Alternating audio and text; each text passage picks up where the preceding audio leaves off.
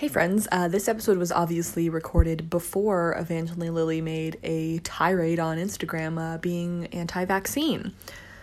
Obviously, we don't agree. We think that her ideas are both harmful and, frankly, dumb. We had recorded this episode as well as another episode before she made these posts. I kind of saw it coming based on how she reacted to everything that was going on when it was starting in March of 2020.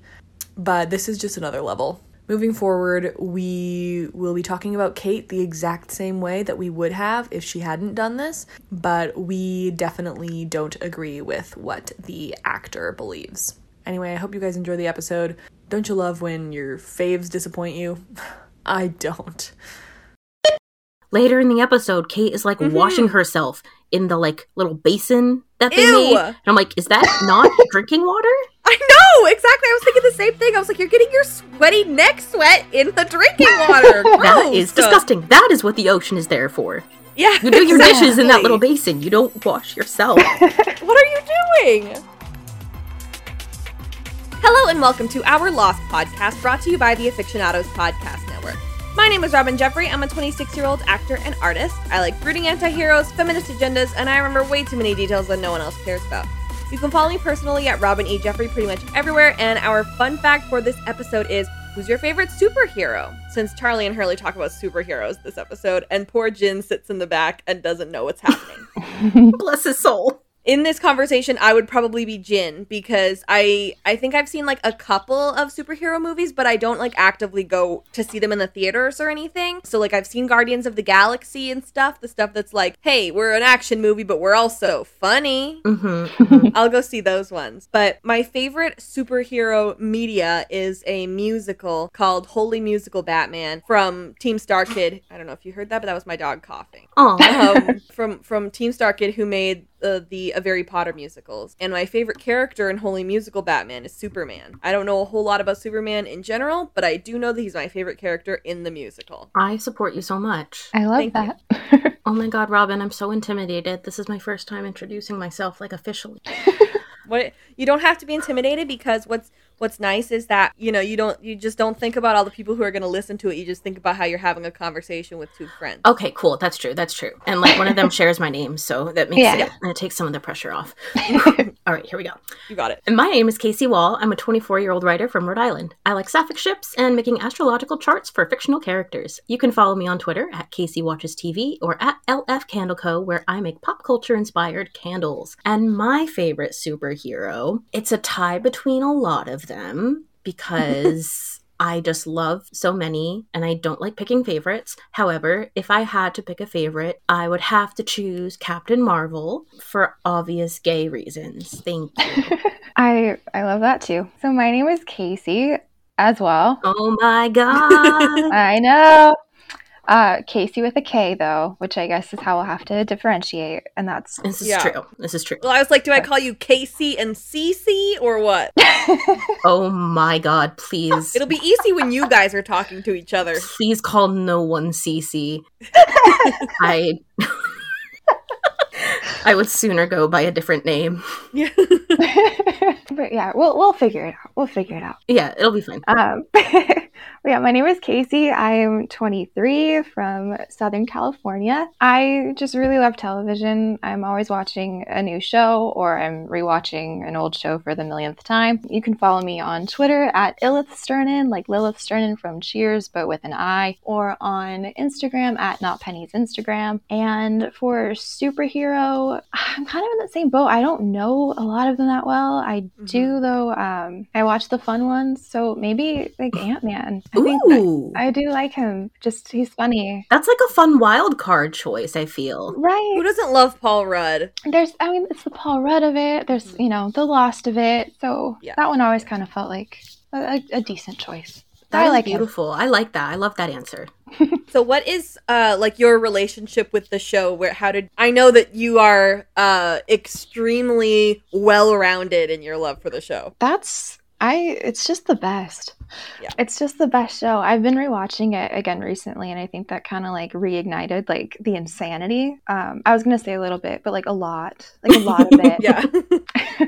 It's I don't know, ever since I like first watched it, it was just different, and it's continued to just be so different and better than anything else that's come out since or before it. And I don't know, just the characters, the storytelling, it's so rich and it's so just brilliantly done, and there's always something to find when you go watch it again. So yeah, I love it. I love everything about it. And so that segues lovely into your favorite character.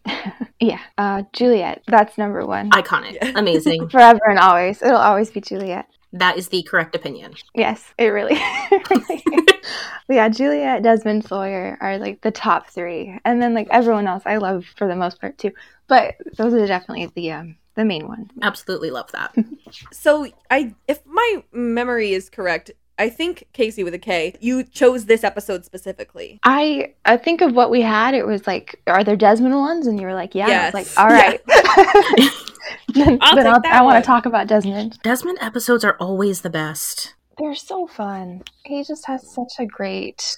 I can't think of a bad one. No, there's always something a little different to them. Makes them better. There's only like a few episodes in general that I would call bad. Yeah. Mm-hmm. And I can usually find something to like about them anyway, you know? Yeah. That's the beauty of this show. I fully agree with that. Like, every time, like, because I was rewatching with two friends who'd never seen it before, and we watched, like, the whole thing together. And I'd be, like, getting ready to watch an episode, and I'd be like, oh, this one's not my favorite. But, like, watching it, you're still like, okay, but that was pretty good, or that was funny. Like, This is still better than 90% of television right now. Exactly. So I would always, you always just have a good time with it, even if it's, Stranger in a Strange Land or something like that. So.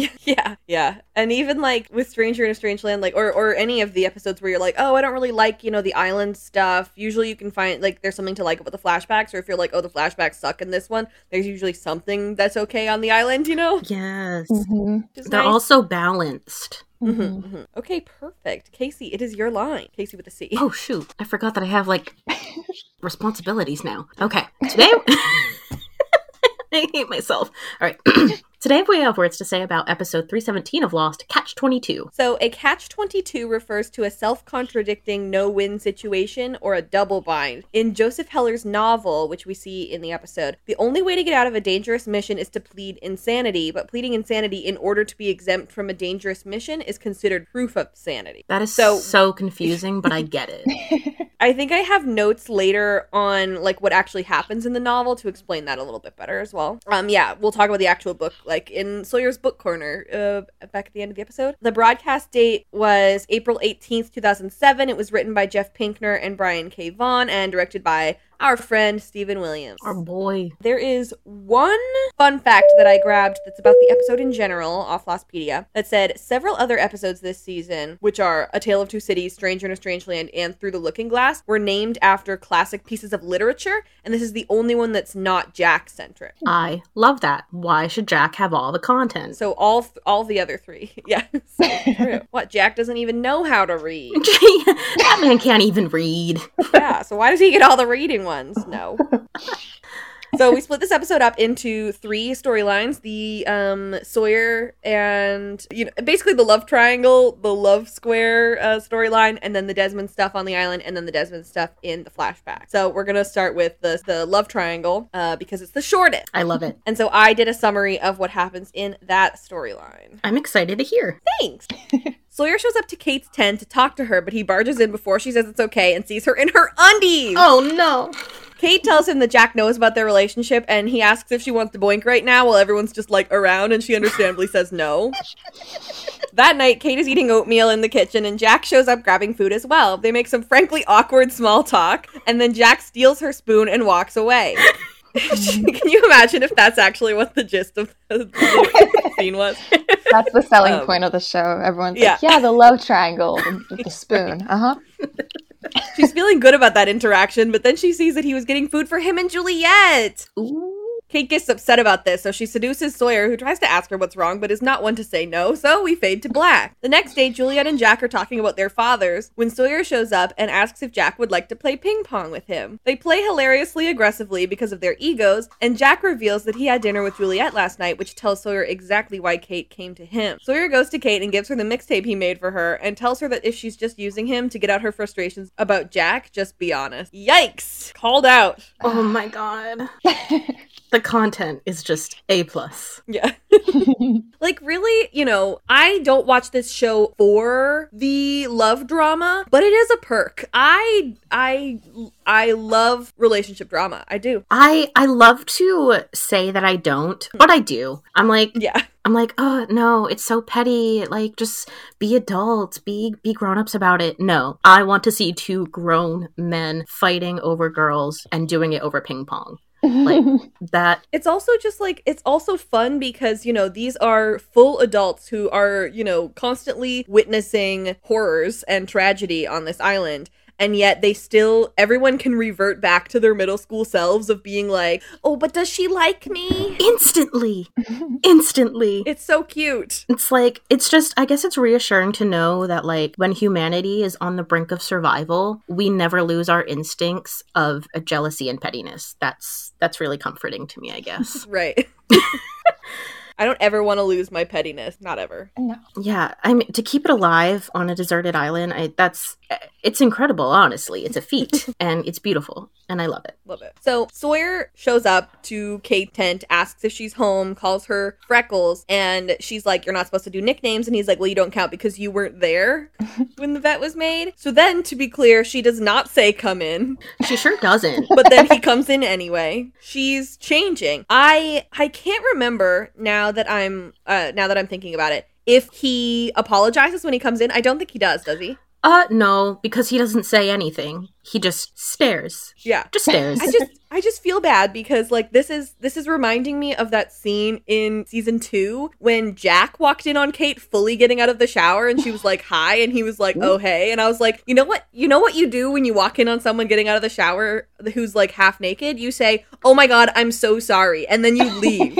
And neither of us are doing that. Neither Jack nor Sawyer goes, oh my God, sorry for actually violating you. Goodbye now. Nope. They fully think. They just stare at her. The best thing to do in this situation is to just stare and not say a word about it. I know that this is not how it works in television, and it would be really weird, but I feel like my sense of humor, as long as I wasn't like fully naked, is that if they started staring at me, I would then like drop every pretense of anything I was doing and just stare back. Right? Just have a staring contest. And just see what happens. Like, okay, you're gonna make it that way? Okay, let's do this. Sure. That's amazing. Well, now it has to happen on a TV show just to see what happens if they really make it awkward. Yeah. Like fully fly undone, stomach out the top of my jeans, just staring. Mm-hmm. Staring back. Is this attractive? Who's to say? Is this what you want? Maybe that's what they came there for. Yeah. So she doesn't yell at him. She's just like, hey, so I'm accepting that you violated me. I hope you feel bad. What do you want? And he just like keeps staring at her boobs and she catches him. I would be humiliated. Right? Where do these people get off just like doing things that are embarrassing and then not feeling embarrassed about it? I have literally no idea. Yeah. I just, and I know like it's... I don't even know how to say this, but just the way that Sawyer this big beefy guy who's all tough and he wanted to gather all the guns and, prove he was, top dog or whatever. The way he just loses everything when he sees Kate and just fully acts like a teenage boy with a crush. It's delightful to me. Yeah. So he's like, oh, have you told Jack about like our relationship? And she's like, no, but he found out about it. And he's like, oh, well, that's great because now we don't have to hide about it. Do you want to boink about it? And she was like, you only want to have sex with me because you saw my boobs. That's not a good reason. Like in the middle of the day, come on. As if later is a good reason, but... This is not the time or place, Sawyer. Yeah. So he says Afternoon Delight, which is a reference to a Starland vocal band song with thinly veiled euphemistic lyrics about having sex in the afternoon. So makes sense where that came from. But, just in case anyone didn't understand, Sawyer clarifies for us. It means sex. Yeah, I love that part. And she's like, I know. Just in case. What did she have? She didn't even have like a confused look on her face where she's like, well, what does that mean? He's like, let me just clarify, you stupid woman. Let me make this awkward situation worse. Yeah. So then he's like, oh, do you need me to make you a mixtape? And she's like, haha, sure. And Sawyer like was just saying that as a joke, but now he's like, damn it, now I gotta figure out how to make a mixtape on this deserted island. And then he does! And then he does! Oh, God. It's clear where my allegiances lie at this current moment. Yeah, I love it. Thank you. I feel blessed. Imagine if that was like the actual, like she's like, this isn't a mixtape. Phil Collins decided what order all of these songs went on. And he'd be like, no, all the songs that I chose for you just happened to be on this album in the right order. Yes, of course. It's just fate. He's just a massive Phil Collins fan. Yeah. He loves Phil Collins. Oh, so beautiful. So later we have Kate eating oatmeal and she says that it's good. So I just wanted to say suck it, Charlie, for mansplaining oatmeal to Hurley last episode because Hurley did a great job. Oh my God. And I truly think that the writers were like, this is an FU to Charlie. When I'm writing that our oatmeal is good after he told him that it was going to be too soggy. Oh my God. So funny. So then we just have this like awkward small talk between Jack and Kate. And they're like, oh, it's so weird to not have to be scared of something. And they're like, haha, something will show up and be scary. Haha. And she's like, okay, I'm going to wash dishes in the ocean. And he's like, okay. It's so bad. It's so bad. It's so awkward. It's strange, huh? What's that? Being back. Not looking for a way out of a cage, not finding a reason to go running off into the jungle again. I almost don't know what to do with myself. Well, enjoy it. I'm sure something will go wrong soon enough. Well, my big, dangerous adventure for tonight is gonna be doing the dishes in the ocean. Be careful. I'll try. Can I borrow that spoon? Yeah. It's the way that the dishes never get washed, though. Right. Like, girl, And like, is ocean water the best way to clean your dishes? can't imagine it is. You have fresh water. Well, shout out a couple episodes ago, I think it was, Hurley said that Steve, I was thinking, oh, is it Steve or Scott? But Scott is long dead. Oh, R.I.P. Steve brings water from, like, a river or something every single morning. He says that to try and get Sawyer to, like, be nice and not be, exiled from the survivors. Mm-hmm. And so I'm like, I guess maybe Steve was like, hey, this is for drinking. This isn't for washing dirty dishes. Or Steve just takes morning shifts. Like, he's like, someone else can do it. Which Yeah, that's true. I mean, to do that every day, that's intense. What a guy. Steve just likes exercise. Just a round of applause for Steve. I'm so So true. confused about their water storage because like Yeah. later in the episode Kate is like washing herself in the like little basin that they Ew! made. And I'm like, is that not drinking water? I know, exactly. I was thinking the same thing. I was like, you're getting your sweaty neck sweat in the drinking water. Gross. That is disgusting. That is what the ocean is there for. Yeah, exactly. You do your Yeah. dishes in that little basin. You don't wash yourself. What are you doing? Really stressful. Yes, I completely agree. I thought the exact same thing. Oh, thank you. I feel validated. Yeah. I wonder if like I guess I just have more questions about Steve, really. So many questions, so few answers. That is the real injustice of Lost. Yeah. No, not enough Steve and Scott. Give me, No one cares about polar bears. They want Steve. I want to know Steve. Give me his backstory. Why was he on the plane? Do we know? Well, obviously Steve and Scott were gay lovers, in my opinion. And so That makes sense. I think that he uses that time when he's going back and forth from like the caves or whatever to meditate and mourn Ugh, Scott. he probably visits Scott's grave all the time. Yeah, on Boone Hill. Oh. Boone Hill, it gets me every time. Except that was before Boone died. Scott died before Boone, so You know, it used to be Scott Hill. Scott Hill. The erasure. Then this bozo with the pens. The erasure. He still calls it Scott Hill. Everyone else moved on to Boone, but not Steve. Whatever. Yeah, exactly. I still call it Scott Hill.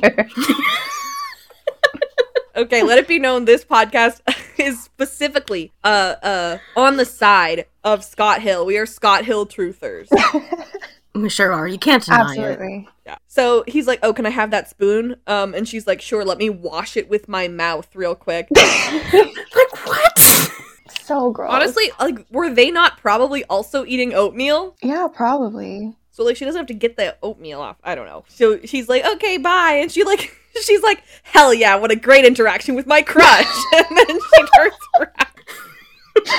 And he was bringing food to Juliet, and she's like, "No." It's so, like, I don't even have the words for it. It's so high school. Yeah. And it's delightful. And, like, if she wanted, she probably could have sat down with them. Like, what would they do? Like, you can't sit with us. Fully. Like, no, I'm sure they'd be fine with it. Like, you can hang out. These people are adults. Right. Even if Jack was like, "I'm actually having a private dinner with Juliet," Juliet would be like, Kate, you can sit with us, Jack. What the hell?" It's so good. And again, like, just trying to survive. And yet, the high school drama never dies. Yeah. And that's beautiful. So, moving away from high school, she bursts into Sawyer's tent. And he's like, "Hey, how dare you come into my tent before I said it's okay?" When I fully did that to you earlier today. That's very rude. And so he's like reading by lamplight because he's so aesthetic. And she's like, "Hello, I'm here to use you." And he wants to ask her about why she's crying, which I think is really nice. But he's like, "Now we're busy." It's so soft. And like, I just wish they would have spent like half a second more lingering on that. Because, just for my own interests. But, that was so soft and beautiful. Like, it would have been out of character. So I understand why they didn't do this. It would have been out of character for him to be like, "Oh, you're crying." And she's like, "No, it doesn't matter," and keeps kissing him. And he's just like, "No, let me stop you there. I want to know what's wrong." Like, oh my god, who has written this fanfic? If it's you, send it my way. Yeah. Thank you. But I understand why they didn't have him do that. Right. Yeah. It is not for the canon, but it is for my headcanon for sure. When they were doing it in the cages, I was like, okay, fine. Like, knowing that the camera was there, I did not love. But like, when it's them and also, like, Jin and Sun too have off-screen had sex in these tents. And I'm just like, people live beside you. Your walls are not even walls. Tarp. You know? Just tarp. Yeah. It's a little... Yeah. Some poor soul is walking by to go to the bathroom and is like, "What?" It's like, whoop. And then they go home and then they go back to their tent and like gossip about it. Oh, they sure do. That's why I wish ours was here longer. Oh, he would tell everyone everything. For sure. Yeah, poor guy. So the next morning, Juliet is doing carpentry. Good for her. She can do it all. And Jack is like jealous about it. She can do it all. Jack's like, "Whoa, where'd you learn how to do this traditionally masculine thing?" And Kate's like, "What the hell? All the things I do are traditionally masculine." And I love that, like, it's literally just her hammering a nail into a piece of wood. Oh my god. That's another thing that you do when you fix things. Jack's into it. I don't like to talk about the number show, but it reminds me of the scene in the very first episode where Clark just draws a straight line on a map, and Wells fully goes, "Where'd you learn how to do that?" She's like, "It's easy with a ruler." Just so funny. Like, yeah. So she's like, "What, your dad didn't teach you? It's a traditionally masculine trait." And he's like, "Nah, my dad taught me this other traditionally masculine trait, which is drinking." It's like, and she's like, "Okay, well, that's something." Okay. So he did teach you one thing, and that's important. It's cute. Yeah. We love healthy father relationships. That's what Lost is all about. Between sons. Yeah. I truly am like, we all understand and know that Jacket, which was their ship name, is not Endgame or Long for This World, but I do want to say that when, it was happening in basically from the beginning of this season to the end of this season. I didn't hate it. It was not terrible. Yeah. Because it had so much more, just everything that Kate and Jack didn't have. Like, there was no, like, unbalanced? Why can't I think of the correct word? Imbalance. Oh. That sounds right. Unequal. Sure. The power That dynamics. sounds even better.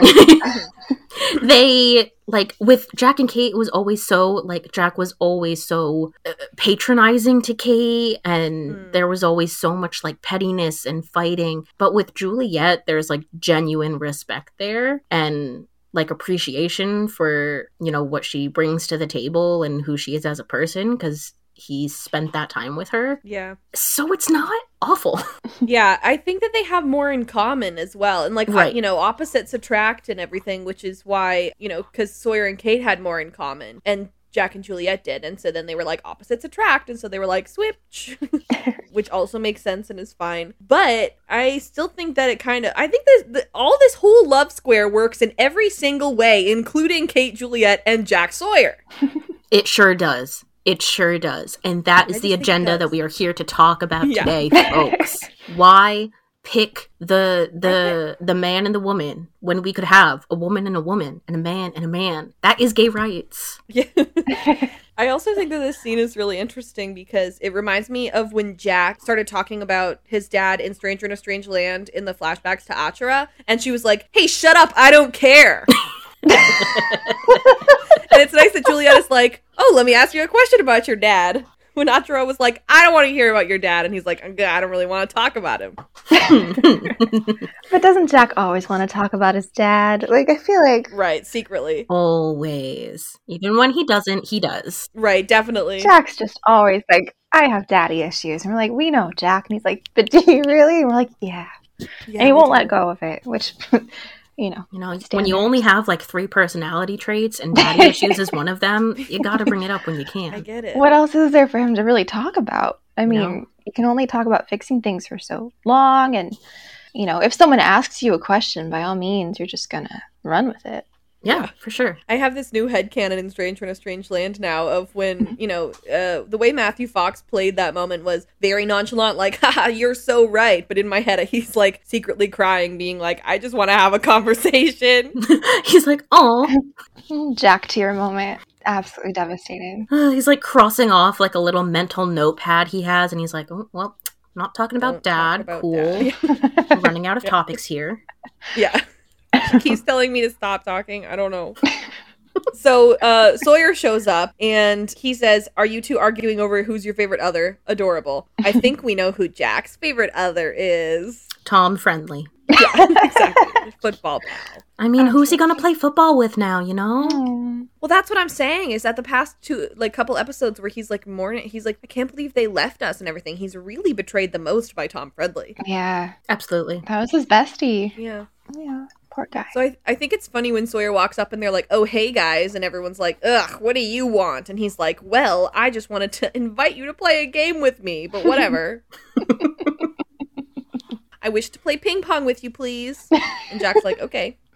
Well, of course he'd agree. Like, he doesn't have anyone to play games with, so Exactly. Yes. it makes sense. Jack's like, oh, right. This is who I played games with before Friendly. I forgot. And now it's physical and mental games, because Yeah. Yeah. Tom Friendly was just such an experience for me that I completely forgot what I was doing before now. Yeah. Before then. Now it's just like, oh, this guy's not the same, but he's all I got, so. I love how aggressively they're playing. It's so funny. Like, they're being so, like, nonchalant about it. Like, oh, hey, this is just a casual conversation that we're having. But they're trying to, like, beat each other so bad. And I think that it is just such a clear picture of just, like, ego. Mhm. Absolutely. It's so funny. It's like Dwight and Mose playing ping pong at the end of that episode of The Office. Like, just constant back and forth. So aggressive. For no reason. For no reason. It's ping Right. pong. It's a little plastic ball with your little plastic paddles. You don't gotta be so aggressive about it. But they do. And they're literally talking, like, so out of breath. They're like, what? It's just a conversation. It's fine. And they both like know they're doing it, but they don't Yeah. admit it, you know? Oh, it's so funny. So I think it's Sawyer who's like, oh my god, I finally beat you at something. And Jack's like, well, the reason that you did that is because I'm out of practice. That's why. I haven't played since I was 12. Like, all right, Jack. So that's why. Oh, Jack. He's something else. Sawyer's like, oh, it's weird that you, like, being back is so weird. And he's like, oh, that's what Kate said. And he's like, you guys were, like, hanging out? And he's like, no, I was with Juliet. And Sawyer gets another point at this point because he's, like, kind of pissed off. And Jack asks if he wants to keep playing because, of course, Jack needs another opportunity to win. And Sawyer says yes. And you know why he says yes? Because they're friends. Even though they're, like, trying to beat each other so bad, they're still, like, friends. And they can be friendly, and I like that a lot. Yeah, I love it. It's one of my favorite aspects, I think, of the show. Like, you know, even past all their drama and everything that comes up, it's like those two are still such an important backbone in the series, like, even from the start. I mean, like, that scene with him telling Jack about his dad. It was like season 1 finale. Like, yeah. You know, there's something there that's always been, you know, they do care about each other despite how difficult things get between them. But I don't know, I do always appreciate, like, the little moments like this where they're still each other's friends too. Yeah, they like Joyer. The good ship Joyer. It's alive and well. It's so good. And yeah, I just love, because you don't see many shows that do that, like have two males competing for like a female love interest who are able to like put aside their differences when like push comes to shove and like have mutual respect for each other. But Jack and Sawyer always do, and like it's beautiful. I love it. I definitely agree. So like we said earlier, Kate is like having her little bath that's literally the drinking water, as far as I understand. And then not only does she do that, but then she also puts her sweaty ass hand back in there too. Sure does. It's so gross. That is not what that is for, Kate. Yeah. So then Sawyer walks up. He said that he got her a mixtape because he really cares. It's called Romance, and it's the best of Phil Collins. You couldn't have written a more perfect scene. It's chef's kiss. I love it. But he stole it from Bernard. I love that Bernard has it. How can they listen to it? Like, really? Right. At this point, right? But Bernard's still holding on to the best of Phil Collins, which I love. It's his favorite. It probably has, like, significant meaning with, like, Rose or something. Oh, I want to know. We should have had another Rose and Bernard episode. Oh, really should have. I completely agree. Just for fun. They were cute. The best. It's crazy because I think it's like this whole season maybe we don't see Rose and Bernard until Greatest Hits, which is a couple episodes from now. Dang, yeah, we haven't seen them. And I think it said on Lostpedia that this is the first mention of Rose or Bernard this season. That's so weird. I don't love that. Give me more. It's crazy because it's like... I want more. It's like I kind of almost didn't notice because we have so many characters, but I'm also like, I love those characters so much and I wish we had utilized them. Yeah, for sure. I feel like that's the joy of Lost, though, where it's like you have so many characters that like a whole episode or like a season can go by and like someone's not there and you're like, yeah, oh shoot, they weren't here, but like you get so distracted because there's so many things going on. And then it's like the moment they're back or even mentioned, it's like, oh yeah, wait, where are they? And then you're like looking for them too. And it's like there's so many things that they had to cover, but... And then they do always come back. Imagine Lost killing a character like Rosa Bernard off screen. Like, Right, they would never. Like, it's so good. They do such justice to every single, like, kind of character, no matter, like, how, like, relevant they are to the current storyline. Absolutely. So good. And even when they have to do something hastily, like when they had to write off Mr. Echo, they still like did it with respect and like did their like the best that they could with the amount of time that they had. Right. There's so much care there. It was really beautifully done. I mean, they really kind of wrapped up the story so nicely that it was like he's one of those ones where you're not sitting there like, man, I just want to know like more about Mr. Echo. It's like, I got it. Like I get his story. And he was like, there was a real, I don't know, it felt complete with him. So it didn't feel like these like missing things, which was nice. It's not like some of these people die and you're like, well, I don't know everything though. Like, can they come back?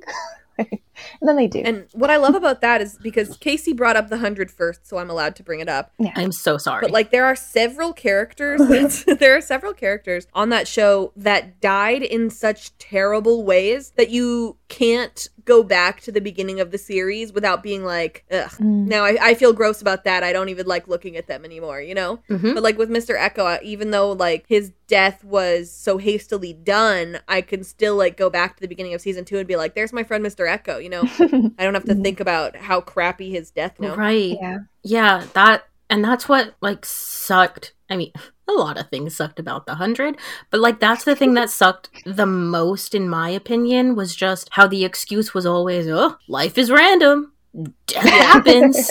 But like, you're like, bad things happen to good people. I don't know. But like when death happens to someone significant like in your life, you don't just move on. Like there's just a continuous like process of like remembering and grieving there. And that's what the 100 never got right. And that's what Lost always gets right. And that is why I only acknowledge Lost as the best show in the world. Thank you.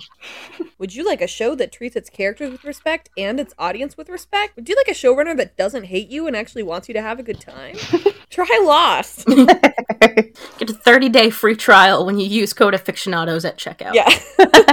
So Sawyer's like, hey, Kate, did you want to be with me just because of Jack and Juliet? Because I care about you romantically, but if you only care about me sexually, just say so that I can, like, know that. I love him for saying that. And then she, like, doesn't answer. He's so sweet. What's this? Your mixtape.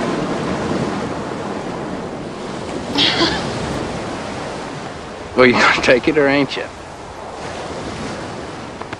The best of Phil Collins, huh? Don't get picky. If Bernard asks, I don't know a thing about it. Thanks, James. So why'd you jump me last night? What? Was it because you saw the doc hanging out with Juliet? It is not like that.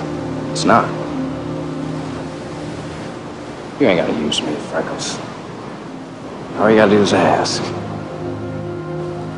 He's so upfront, like, with how he feels for her. Like, the first, like, 2.5, even, like, into season 3, like, he's so, like, childish about it, and he just won't, like, admit, like, the way he feels. But now he's kind of just, like, now that he's had a taste of what it's like to be with her, he just wants to be honest with her and upfront with her, even if she doesn't reciprocate her feelings like in the same way and doesn't feel the way that he does. He has now just at least gained the ability to be upfront about his emotions and how he feels with her, and I love it. I just think it's interesting that like he does kind of still try to cover it though. Like it's like, oh yeah, yes, he cares about her, but it's like, but if that's not what you want, and it's like, oh, you don't deserve this. Like, then I'd be fine. I wouldn't even care. No, at all. You said that.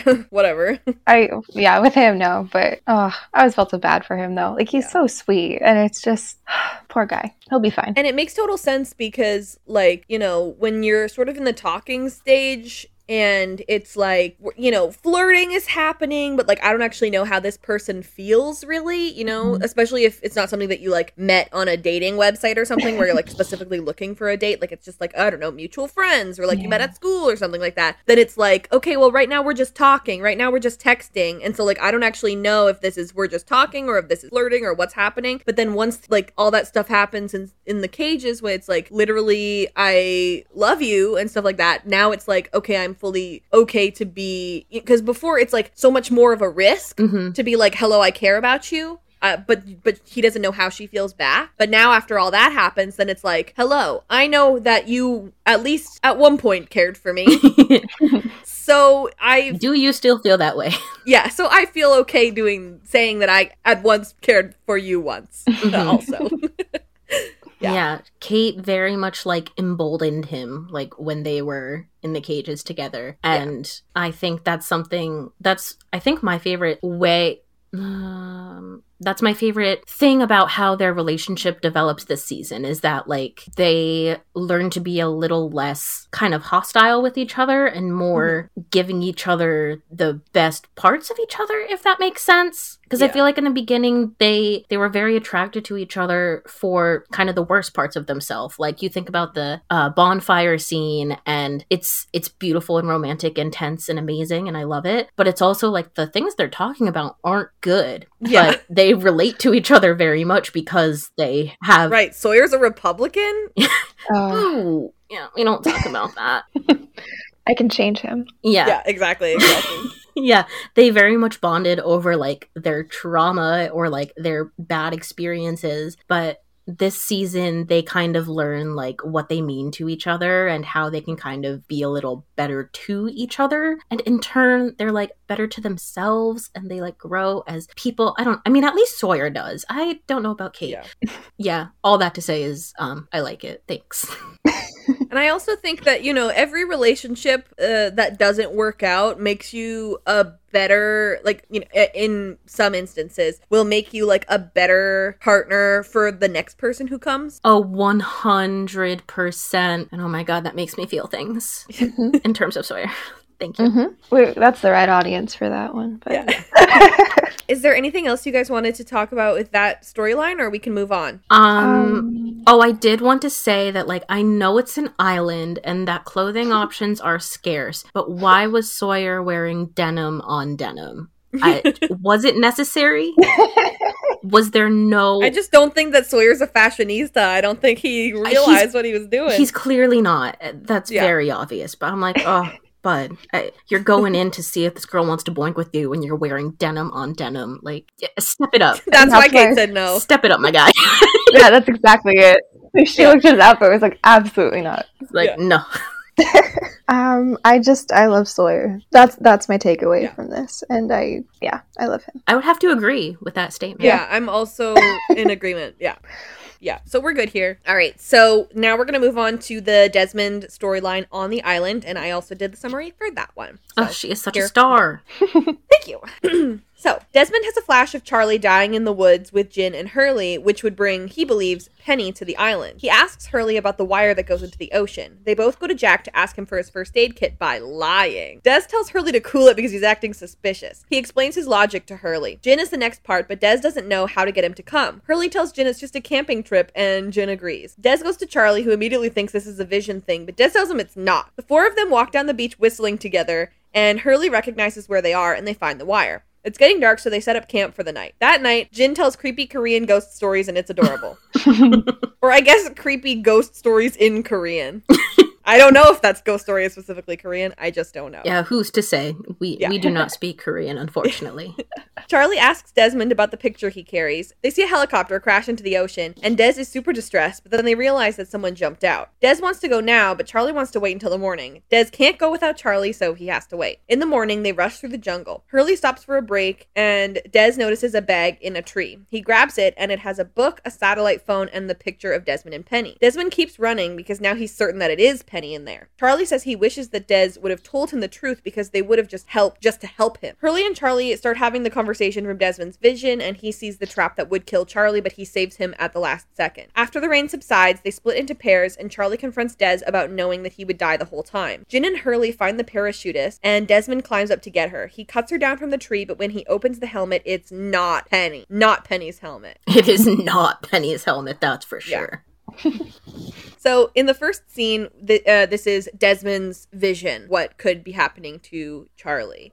These are the conversations that I want to see when these guys go on treks, because I always think they must be so bored and just, like, walking in silence. Like, I want to see us having conversations like this. Yes, please talk about whether Superman or the Flash would win in a race. Those are my thoughts, exactly. I wanted the conversation to keep going. Yeah. I'm like, okay, are we going to put barriers on Superman's powers? I mean, I don't think that's very fair if we're not going to do that to Flash, but whatever. I wanted to talk about it. I have to figure, like, conversations like that must be going on, like, all the time, right? Like, there's a bunch of people on this island. You've got, like, a couple of them off on a trek, but, like, the rest of the time, like, what are you going to do? Yeah. Like, what are you talking about, you know? Like, you're going to talk about really dumb things, and, you know, that's the show I want to see. I would have gone for another 3 seasons of lost just of like the background conversation. Just of those, yeah, right. Yeah, for sure. I feel like, you know, we're gonna be on this very super serious trek, and Saeed's gonna have like this look of pure determination, and I would just saddle up and be like, what are you thinking about?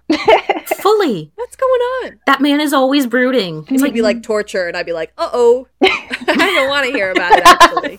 And then I move over to somebody else. Yeah, I want to hear. But I feel like I'd be like, what's your life story? Right? Yeah. Whatever you'll tell me. What happened? How was your high school experience? Tell me something about what happened. Did you do any clubs? I would love to see that, actually. Saeed in high school? Yeah. Yeah. Like, he just seems like he's all, I mean, I know we saw the one flashback, like, as a kid, but he just seems like he'd always be, like, a grown man who could kill you. Like, it's hard to imagine him any less As a than small man who could maybe kill also me. maybe kill you. I don't know. Probably. I think the only person who we see in high school is Locke in a flashback in season 4. And that flashback is like 2 minutes long, but I'm like, more of that, please. Right? That is the content that I'm here for. Like, Saeed, have you ever worked in a restaurant? Well, he did. I want to hear about your time working in that restaurant. Yeah, I want to know. Yeah, I would love that. Tell me more. That's just like, you just ask everyone on the island, have you worked in a restaurant? Like, Have you ever worked in a restaurant? That's like a Hurley question. Hurley'd be like, what kind of food did you serve there? Was it good? And Charlie would be like, is there any banoffee pie there? I just feel like whenever they're walking in full-on silence, and I'm like, could not be me. I can't be alone with my own thoughts. It's either like silence or just like really intense conversation, and it's just like, you know, you got a long walk ahead of you. Like, maybe have fun. Yeah, let's lighten some of the topics so we're not just talking about like our impending doom all the time, you know? I know, Kate's like, doing dishes and oatmeal, right? So it's great because they're like, oh, well, why would they do this foot race? This makes no sense. Why would they do that? Like, in what, you know, instead of who would win in a foot race, now we need to know the reasoning towards that. And I'm also pedantic, so I appreciate that. And Hurley's like, maybe they would do it for charity. They did. they did. There's a lot of comics and stories, and even in Justice League movie, there was like a scene where the Flash and Superman like race like just for funsies, but they do actually do it for charity. Like at one point, I think it's like the first like race that they have, they do it to like raise money for the United Nations or something. I love that. It's delightful. And also, I am on Hurley's side, just for the record. Right. How are you going to tell me that the fastest man alive isn't going to win a race? Right. Anyway.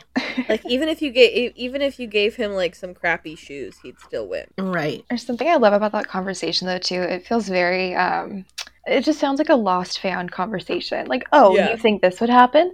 Well, why would it happen if this is the case? Like, that just sounds like the theorizing that was going on, which I kind of love. Like, it really just mirrored us.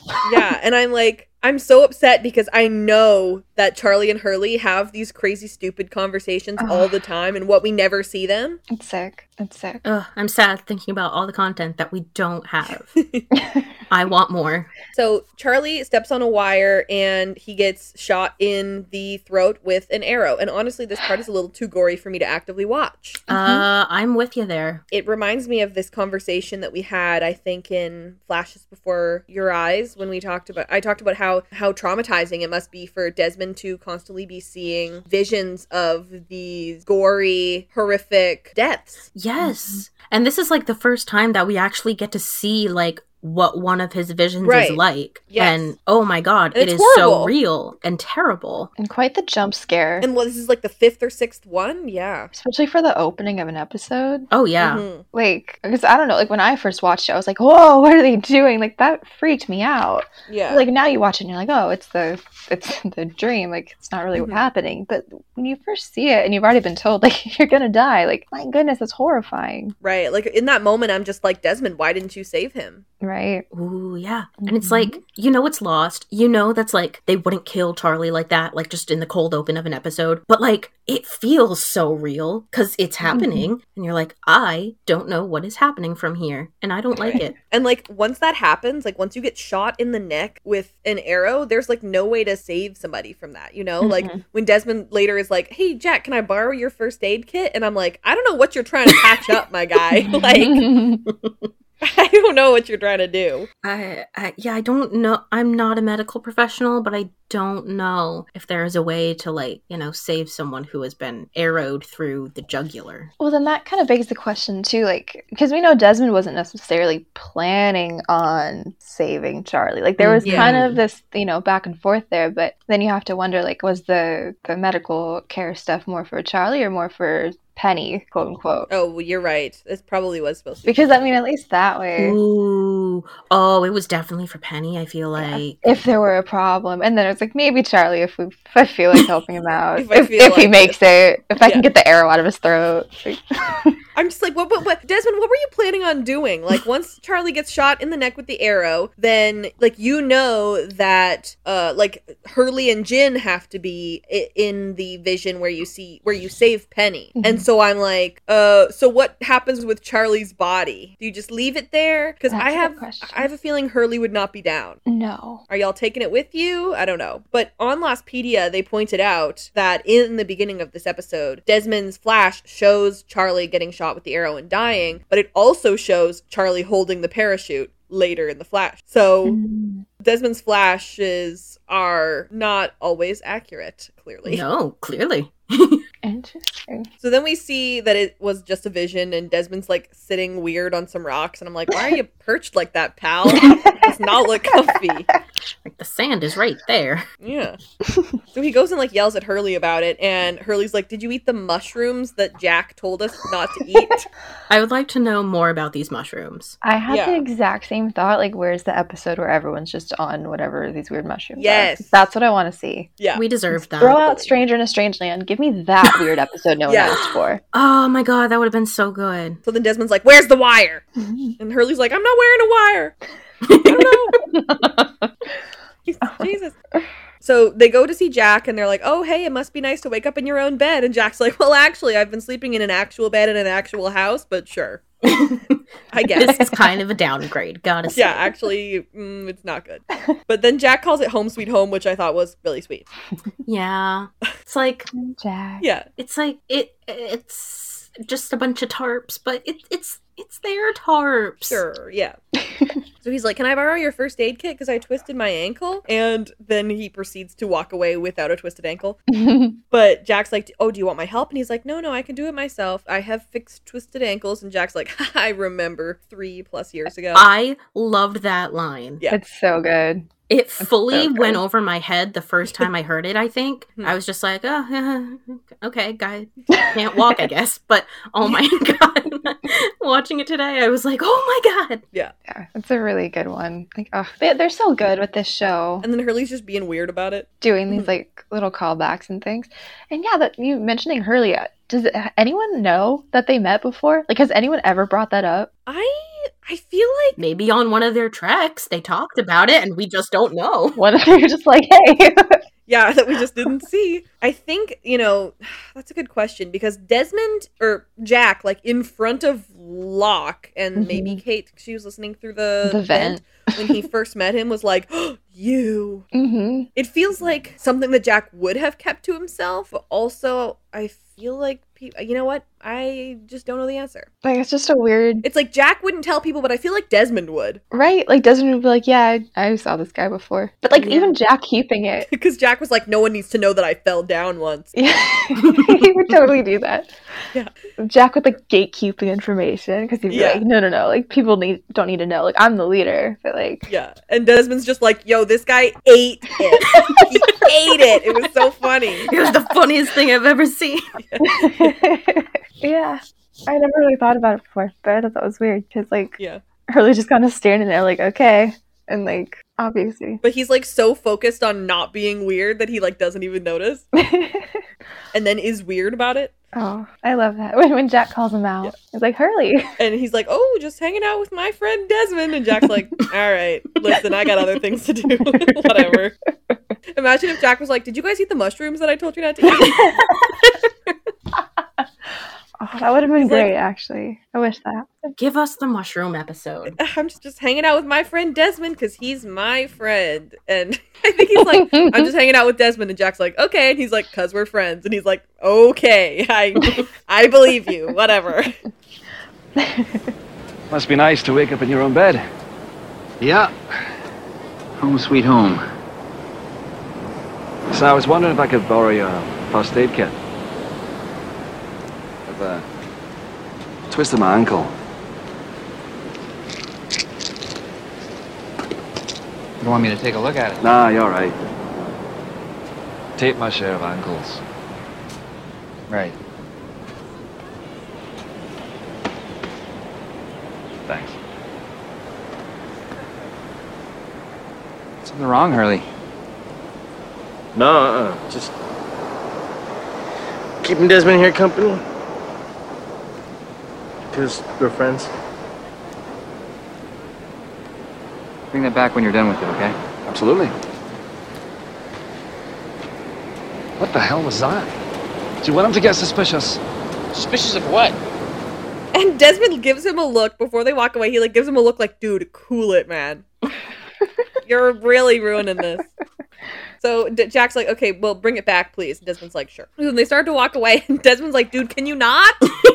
You made it weird. So then Hurley starts putting it together, and he's like, oh, someone's going to get hurt. And so Desmond tells him the vision. He says it's kind of like a puzzle, and the first piece of the puzzle is you picking up that wire. But I can't tell you any more about it because then the like rest of it will change. And I'm trying to get it to happen. That whole like analogy is like so clarifying for how Desmond is like experiencing these flashes and how he chooses to what to act on and how. Because the whole time, like ever since he starts having them, you know that he's having these visions or whatever, but we don't really know what he's seeing or how much. And I just love this analogy of it being like a jigsaw puzzle that changes, that picture changes every time you act on something, because it's just like the whole like butterfly effect of it all. And you make one different move and suddenly everything is different. And yeah, I really liked it. I made a note on that too, because there's I don't know if you guys are familiar with the Lost jigsaw puzzles they put out. I am not. I don't think so. I immediately need that though. Like they had like a set of 4 of them. But the thing was, on all of the boxes, they're like, you don't have the full picture of what it looks like on the box.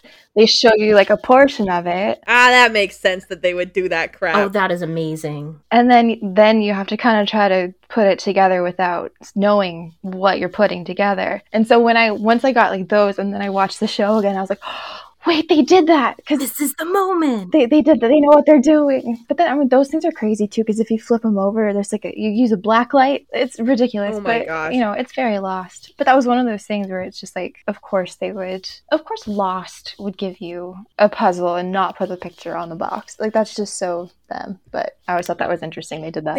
They just respect us so much. They do. They're like, you're not stupid, you know? Like they're not gonna just lay it out for us, you know, when sometimes they have characters just like say exposition over and over again just to like remind you what happened. Like they don't do that. And they know that we're smart. Yeah. And that makes me feel smart. Yes. There's no spoon feeding going on. Yeah. And I think that's better too, because that's why people like don't like the show, because they're like, well, I didn't get answers. It's like, you weren't paying attention. Like the answers were there, you just didn't. Yeah, you did get answers, but go off, I guess. Them given to you like, hey, this is what this is. Like, no, they just expected you to, think. But it was nice that they would just trust us as an audience. They give the audience so much credit and so much agency, I feel like, as like being part of the show. And it's so beautiful. And there are so few shows that actually do that actually trust that their viewers can figure things out and can be active participants in the story with them. And that was probably like a huge leap of faith for Lost to take, like to give so few direct answers and to keep things mysteries for 5 seasons and not answer them until the 6th. But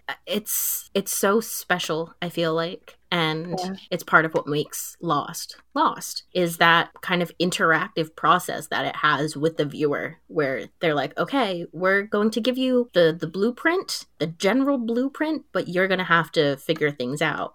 And yeah, I love that. I like, and now at this point in the amount of times that I've rewatched, I am watching specifically to find these sort of things. And even though, like, I can still go on Lostpedia to try and find, fun facts for the podcast every single time, and I still find things that I'm like, oh my god, I didn't even put that together.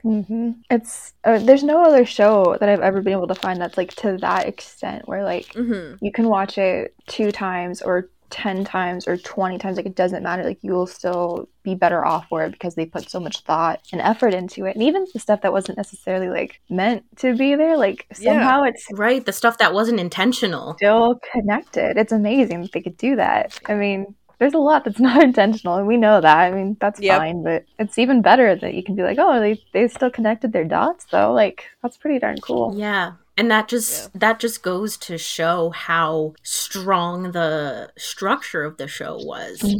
That like they could do all these things and then find out, oh, hey, some of these things connect and we didn't mean them to connect, but they do. And I guess like that's just how strong of a show it is and how strong the structure of it is. So Jin was also part of this vision, and so he also has to come. This scene between Hurley and Desmond before they go walk over to Jin is the scene that I grabbed all my screenshots from for the embroidery that I made of Desmond. Oh my god. So I'm like, hey, I feel like I watched this recently. Wow. You should check out my Desmond embroidery on my Etsy, because no one's bought it yet, so it's just sitting in my drawer. And this is such a good look. Yeah. I was like, it has to be blue shirt, obviously. Of course. Yeah. So if anybody wants that, it's ready to ship. I made it so that it matched with the Penny one that I made, but that was a custom one. So the Penny one has been shipped out, but the Desmond one's just hanging out in my drawer. So if you want it, you can have it. Thanks. Love that. So Hurley keeps like giving exposition, and on other shows it's like, the audience is like, oh my god, okay, we get it. And so I love that instead of the audience being like, we know, we saw the show, Desmond is the one who's being like, yeah, thanks for explaining again, doofus. Like, I already told you that, because just because there's a commercial break doesn't mean that we forgot. So they really need to reiterate this concept, because it's kind of confusing, but it's not disingenuous the way that they do it. Right. I think that's what's important. So they're like, if it's not exact, it might not happen. So we gotta get Jin. Desmond doesn't know how, but Hurley does. So Hurley goes over and asks Jin if he wants to go camping, because he figures Jin probably wants to like go have fun with his friends. And he was like invited specifically. That was so cute. He got like a specific invitation, and I feel like he's like, Jin would want to do that. I love that. I think and that's so adorable. Cute. But also, is living on the island not camping? Right. Like, how different is camping from the experience you already have? That's fair. Yeah, I'm just like, he's like, nothing spooky's going on right now, so do you want to go have a nice time? It's adorable, though. Get away from the missus? I love that Hurley tried to sell it with marshmallows, too. Yes. Oh, yeah. Everyone likes marshmallows. It's like, oh, you have some? Like, okay, thanks. Right. So cute, though. Oh, and Jin's smile. Everyone on the show has, like, the cutest smile in the world. Like, that's just important to say. I completely agree. Like, every time someone smiles. Every single day I say we do not see Terry O'Quinn smile on this show enough. We don't. Because literally every time I'm like, look at him. It's really bad. He has the most beautiful smile. He really does. But then I say that every time someone's on screen. I'm like, they're so cute. Because they are. But Jin here especially, they really are. I like that one of the English words that Jin knows is marshmallow, and he's like, oh, hell yeah. I'm sold. I love camping, it. No problem. No, it's so cute. So then they have to go up to Charlie, and Desmond's like, I'll do this one alone, even though Hurley's literally Charlie's best friend and probably could have done the same thing.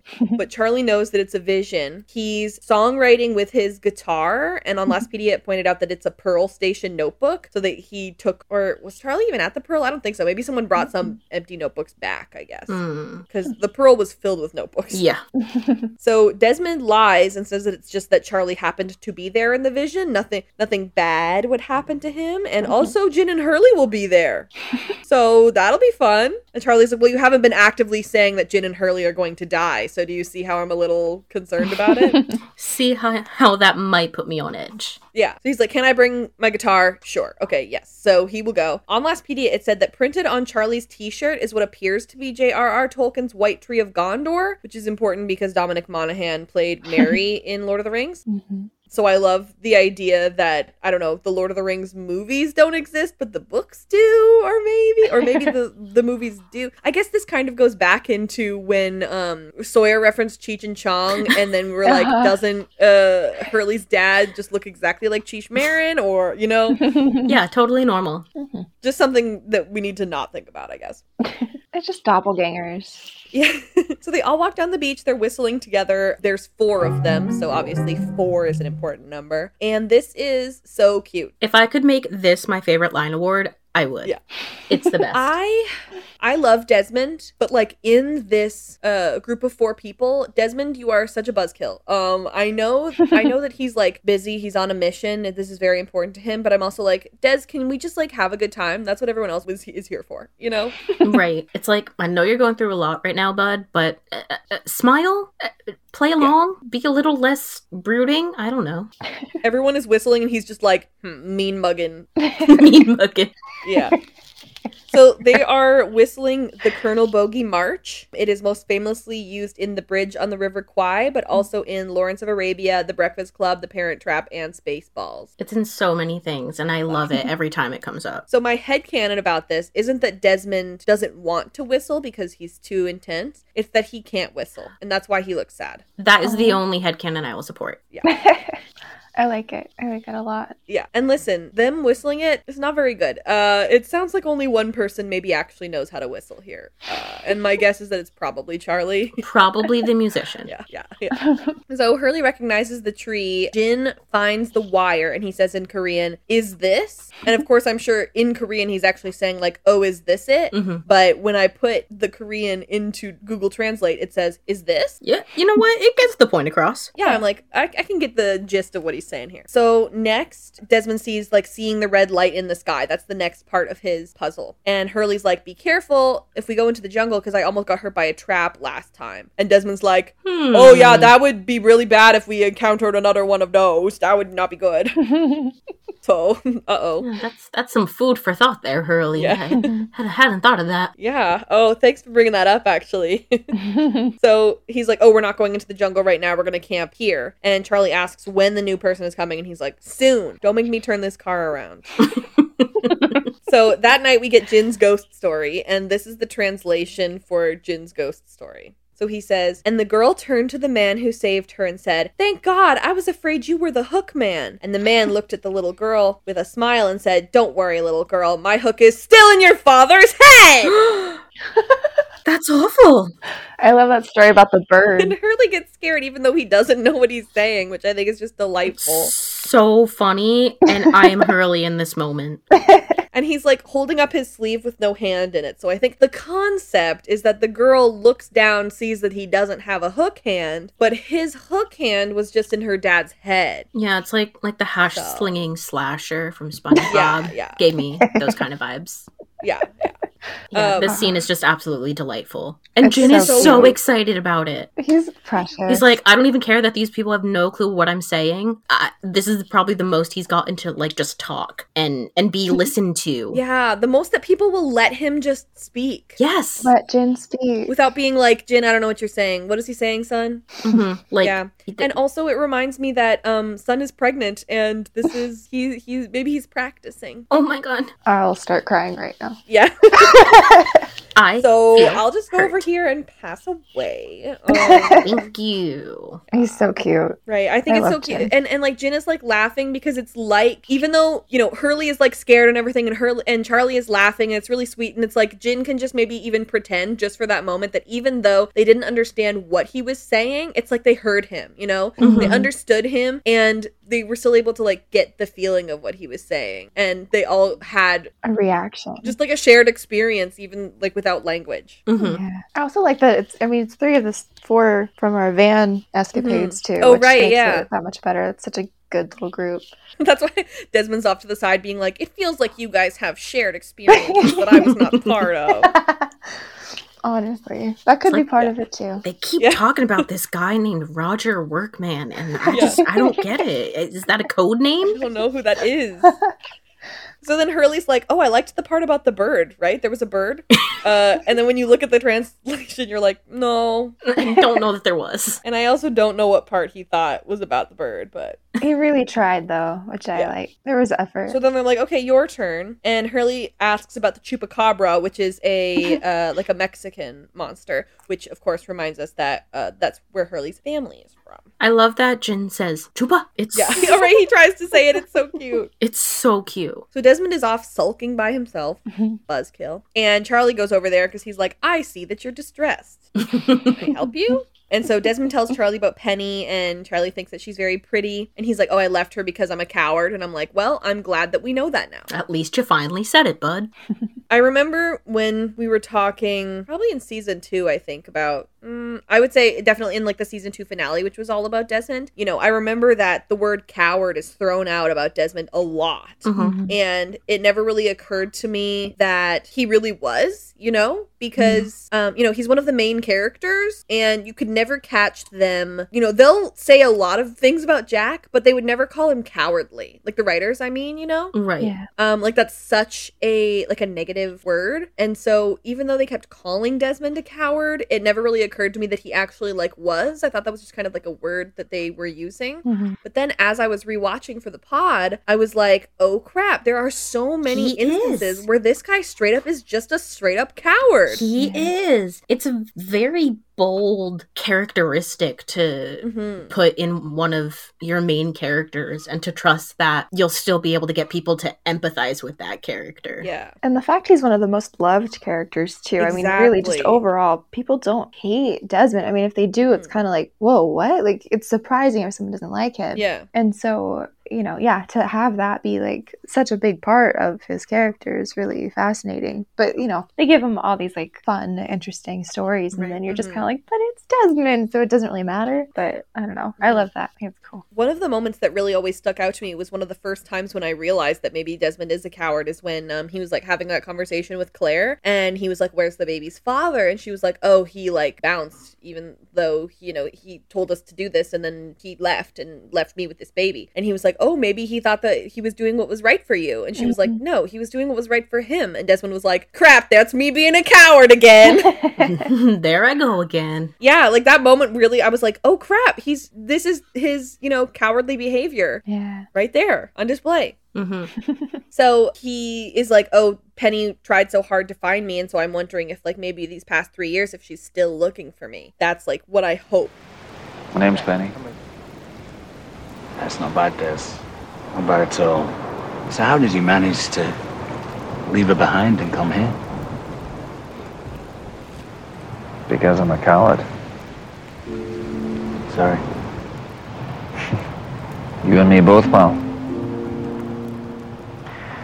You know, I tried to run away from her and she tracked me down. With enough money and determination, you can find anyone, she said. You know, I used to get through my nights thinking that she actually meant it, that she never gave up. That maybe she spent the last 3 years looking for me. So they hear the helicopter and it starts sounding weird. It falls into the water and Hurley wants to like go out there and save them. And they're like, how? How would we do that? But then they see the red light and they're like, oh, it must be, like that must be the person that we're looking for. I can't even imagine like hearing a helicopter after all this time. Like, Right. yeah, they've seen the other's little boat, but imagine just seeing an aircraft, Yeah. an aircraft after all this time. I feel like I would just instantly be like, oh my God, this is the moment that I've been waiting for. Yeah. Like, it has to be so startling. But then to see it just crash into the ocean, it's probably like, oh God. Oh, there it goes. And that just like our hope. So Jin thinks that it's more food and they're like, no, it's someone that ejected. It wasn't a pallet drop. And they're like, well, you can't eject from a helicopter. So maybe they jumped. Like Des said that it was a person, so that's probably what it is because he can see the future, you see. I wonder if Jin knows what's going on. Like I know that, you know, Hurley and Charlie are like, oh, Desmond can see the future. But like I wonder if Jin is like, I'm just along for the ride. I think he is. Or maybe he knows that something is going on, but he knows that there's no chance he's gonna understand what, so he's just like, yeah, I think I'm okay. Yeah. So Desmond immediately wants to go into the jungle and they're like, no, we're not gonna do that. And Charlie's like, it's gonna be light in 2 2 hours, so why don't we just wait? And I'm like, why aren't you guys sleeping? Right? You need to sleep before you keep doing that. It's gonna be light in 2 hours? For some reason I thought it was like just happened to be evening. No, you've been up all night telling ghost stories? Go to sleep. You can't be doing this. This is why you decided to take a rest. Rest. Yes, right. So Desmond accidentally says that who he thinks it is. He says she. And he's like, no, they could be hurt. So we all have to go right now. And Charlie says, no, I'm not gonna go. Either we wait or we don't go. And Desmond's like, okay, because he doesn't have a choice. I like that Charlie is like, I understand that I have power here and I'm not interested in getting hurt. And Desmond's like, aw, man, I wanted you to get hurt. So a couple hours later, when it gets light out, Desmond's like rushing through the jungle and they're like, hey, hello, like, what are we doing next? And he doesn't say anything. And Charlie's like, what's going on? And he's like, why don't you trust me? I keep saving your life and you just keep questioning me. And I'm like, probably because eventually you're going to stop saving his life. Yeah. And who knows if you're going to tell him about that or not. Yeah. It's, and Desmond's acting like so very different from how he has been acting all of a sudden. Mm-hmm. Like, of course, Charlie's going to be like, okay, well, clearly you saw something and you know something. Mm-hmm. And you're acting very different from the previous times you've saved my life. So yeah, I'm a little concerned. Yeah. And this next part here is the part that put the worst tasting taste in my mouth, which was the part where Hurley's like, okay, I just need to sit for a second. And Desmond's like, no, keep going. And Hurley's like, I'm literally in pain. And Desmond's like, no, you're not. Keep going. And I'm like, sure, please. Chill. Just too chill. much. Someone get him some mushrooms. Yeah. He needs to chill. But it's like, it was fully fate that Hurley stopped at this tree specifically. And Desmond eventually realizes that. So I'm like, should say sorry. An apology wouldn't kill you, bud. Yeah. It's really interesting just seeing like the way Desmond, like when Penny is involved, like everything goes out the window. Like that is priority. She is number one. Like does not matter anything else that's going on. It's like it's just about Penny. And it's like total blinders on to everything else. Which like I get it, but it's like, Desmond, come on, like be nice to your friends. But he's also like rude about it in the process. Yeah. And like jumping ahead, but at the very end where they're unhelmeting this unnamed individual. Hey, get away from her. He's fully pushing them aside and they're just trying to help her. It's like, bro. Yeah. Some kindness wouldn't kill you. Like, he doesn't go far enough, I think. But if at some point, if he kept treating me like that, if I was Hurley, I'd be like, hey, I'm turning back. Oh, fully. Yeah. Fully. That's not what I signed up for. I showed up here to help you. And now I no longer want to help you. Because you're being kind of a dick about this. You're being mean. So Charlie finds this little doll, and on Lostpedia it pointed out that the hula doll found in the jungle looks like the doll in Hurley's Hummer. Oh, wow. So that's interesting. And then, of course, always, like, when we have these sort of, like, Hawaiian sort of symbols, it's also, like, a nod to them shooting in Hawaii. Mm-hmm. Love it. So Jin in Korean says, where the hell did this come from? And they're like, well, it didn't come from Rousseau because we'd be in trouble. We'd literally be, like, I don't know, in a net or something if I had picked this up and it had been Rousseau. So then Desmond notices, like, the bag in the tree and he just climbs on Hurley. She doesn't even ask permission. That's so rude. So the pack has Catch-22 in it, but it's the Portuguese version. And we know that Penny was working with Portuguese, like men who were speaking in Portuguese at the end of season 2. So that goes with that. The satellite phone, but it's dead, obviously. On Lostpedia, it said, the satellite phone's menu icons in order from top left to bottom right are GPS, a home symbol, files, clock, phone, settings, mail, and uplink. And then below that is a hazard sign that says internal error. I would immediately be like, oh my god, clock? Oh my god, calendar? Having the concept of time again? Oh my god. Like, Jin can look down at his watch I can't remember if I think he, like, did he give it to Michael? I think he did. I think he did. We know that Sawyer does actually have a watch, but maybe no one here does, but I'd be like, what time is it? Absolutely. That would be so hard. And what's mail? You get emails? I would assume, but like, I don't know. I'm curious about files. Right. What they got on there. Yeah.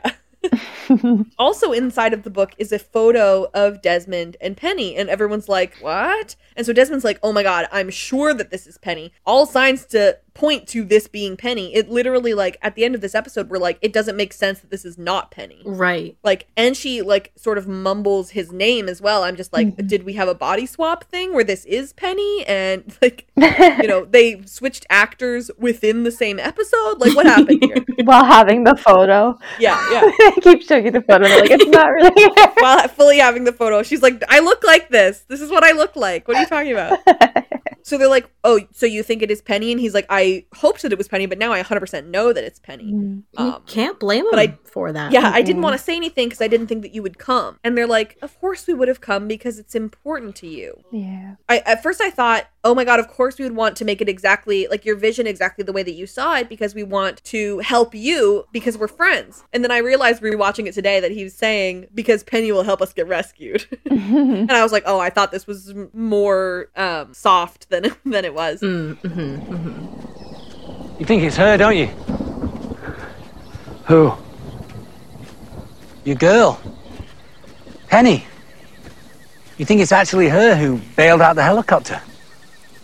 Earlier I hoped it. Now I know it. Why didn't you tell us? Would you come if I had? Of course. Why wouldn't I? I didn't want to tell you because I didn't want anything to change. Fair enough. Look, if whatever you're seeing leads to your girl getting us rescued, why would we want to change anything? Right? Right. So then it starts to rain and Hurley goes, you didn't tell us we would need an umbrella. So valid.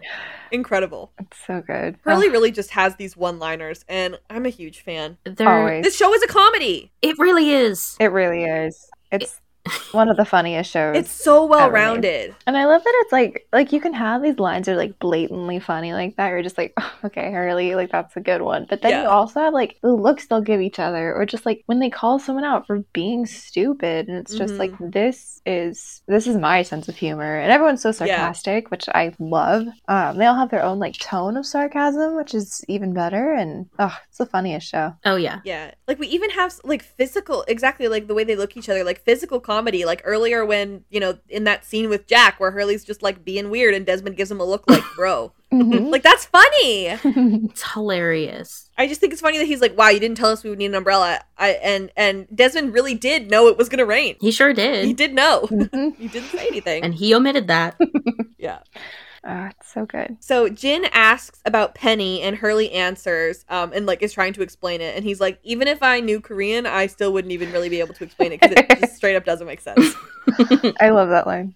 By all accounts, it doesn't make any sense. And then Desmond goes, hey, we'll be faster if you shut up. Desmond's like, we'll be faster if you're not talking. Shut up. You shut up, Desmond, jerk. And so Hurley's like, sorry, I'm not the Flash. And then we start having this conversation again. Delightful. So it said on Lostpedia that talking about the Flash might be a reference to Desmond's Flash, thus turning the race between the Flash and Superman, who went back in time to save Lois Lane, into a metaphor for fate versus free will. Oh. That's tricky. Yeah. I'm like, that one's a stretch, but I'm sure. You know, I like it though, because like my brain, I don't know that kind of stuff, but I love when people do know that sort of stuff, and then they tell us about it, and then we're like, yeah, smart. So I'm like, make it true. I'm into it. Sure. Why not? I mean, time travel, flashes, sure. It is relevant. I mean, and it makes sense that Hurley likes the Flash because on Lostpedia it also said that the comic book that Hurley brought to the island was a Flash. Of course it was. Of course it was. I love this for him. Like you had said, Casey, it says Superman and Flash had foot races several times. The first one starting in Superman 199 in August of 1967. Yeah, they had so many races. Yeah. That's so funny. And Superman like actually won some of them, but I'm like, just how? Yeah. It doesn't make sense. So Desmond turns around and he's like, oh crap, this is it. This is the moment. And I like that they had to make this so like clear that we would know when the moment was happening. So they had them have this conversation that they would never have in any other like circumstance, you know? Like it had to be something that they haven't talked about before, so that when it happened again, we would be like, oh crap, this is the moment, along with Desmond. Yeah, it's so good. And also the way they had to like line up everything twice. Well, I'm sure much more than twice because, you know, filming and TV, but just the way we had to get Desmond's reactions this time and that those differences in his face, knowing that this is like the moment it's happening. It's it's so good. Yeah. It's like there's one thing, and obviously his visions are very like detailed and probably feel very real, but I feel like, you know, it's one thing to have seen it in your mind's eye and another thing to actually experience it outright. For sure. Right. And especially just knowing, like, he does care about Charlie. Like, it's not like he wants anything to happen to him. It's just this, like, when you keep having to save somebody and then knowing that there's a risk of changing things and, like, you know, like, it makes sense logically to think he would just want it to be over. But, like, in that moment, like, you're not going to let your friend just die. Like, you wouldn't just do that. So, I don't know. I love how they played that out. It's really beautiful. Yeah, it's so good. Like he loves Charlie so much and he will keep saving him, but also he's so terrified that if things don't go exactly as he saw them, he's not going to see Penny. He genuinely thinks that Penny died in the tree because he saved Charlie. Yeah, yeah. And he's like, wow, I can't believe I chose Charlie over you. Yeah. Oof. Ouch. You guys, this is my crack ship. I support you. Desmond and Charlie, I love it. It's so good. It's so good. And all the ways they're like connected in like the past. Desmond saves Charlie because maybe you're going to be the one that saves me. Oh my God. And after all, Charlie literally sang that song with Desmond present. I love that. Maybe you're going to be the one that saves me. And then he was. And then he was. One of the best things about this show. Like, just Poetic. those little things. Like, when, because my friends and I who watch the show, we're rewatching it together so I can, like, be annoying during it now and be like, isn't this interesting? That's the best way to watch Lost. It really is. So I'm like pointing out all the little things, and like we watched that episode not too long ago, and I was like, get it? Because he's gonna save him. And they're like, oh my God, okay, yeah, I know. I'm like, that's so cool. And they're like, it's so good. It's so beautiful. It's so poetic. Best. Oh, Desmond. I had a curiosity in this moment because, as I said, I was very curious about the Superman versus the Flash conversation that they were having.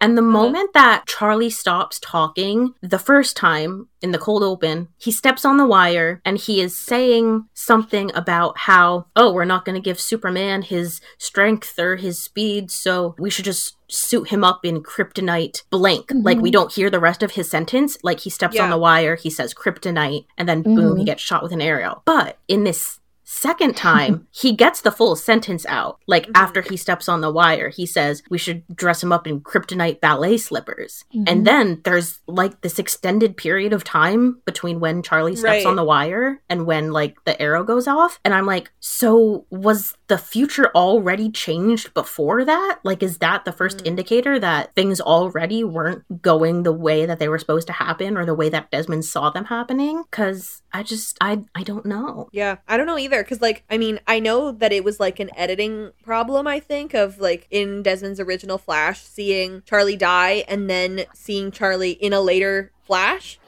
But I wonder if, like, maybe Desmond just, like, after seeing Charlie die, was just so caught up in seeing that Penny was there, that he didn't even notice that Charlie was actually there. Right. I'm wondering, like, this, it seems like this was what was actually supposed to happen. Yeah, it kind of does. And tying into the flashbacks, too, like, it seems like everything that's supposed to happen happens. And there's a specific reason why Desmond's life is playing out the way that it is. Yeah. So when Desmond saves Charlie, instead of going in his actual neck, it goes into the neck of the guitar.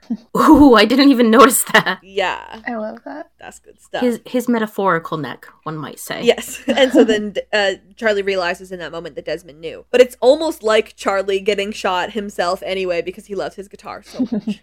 Oh, it's true. So Jin and Desmond want to go in two different directions, so they're gonna split up. I love that Jin ends up being the one who's right, though. He's a smart man. Especially because Desmond's being such an asshole this episode. Hurley wants to go with Charlie, but Charlie says that he wants to go with Desmond, obviously because Desmond is actively saving his life. It's like, we got some things to talk about, bud. But thanks. Yeah, I imagine Hurley's just like, okay. Fine, I'll go with Jin. I like him too. So Charlie is saying, oh, you told me to duck, so you must have known the whole time. On Lostpedia, it was pointed out, Desmond saves Charlie by telling him to duck, just as he yelled to the bartender in Flashes Before Your Eyes to save him from being hit by Jimmy Lennon. Oh my god.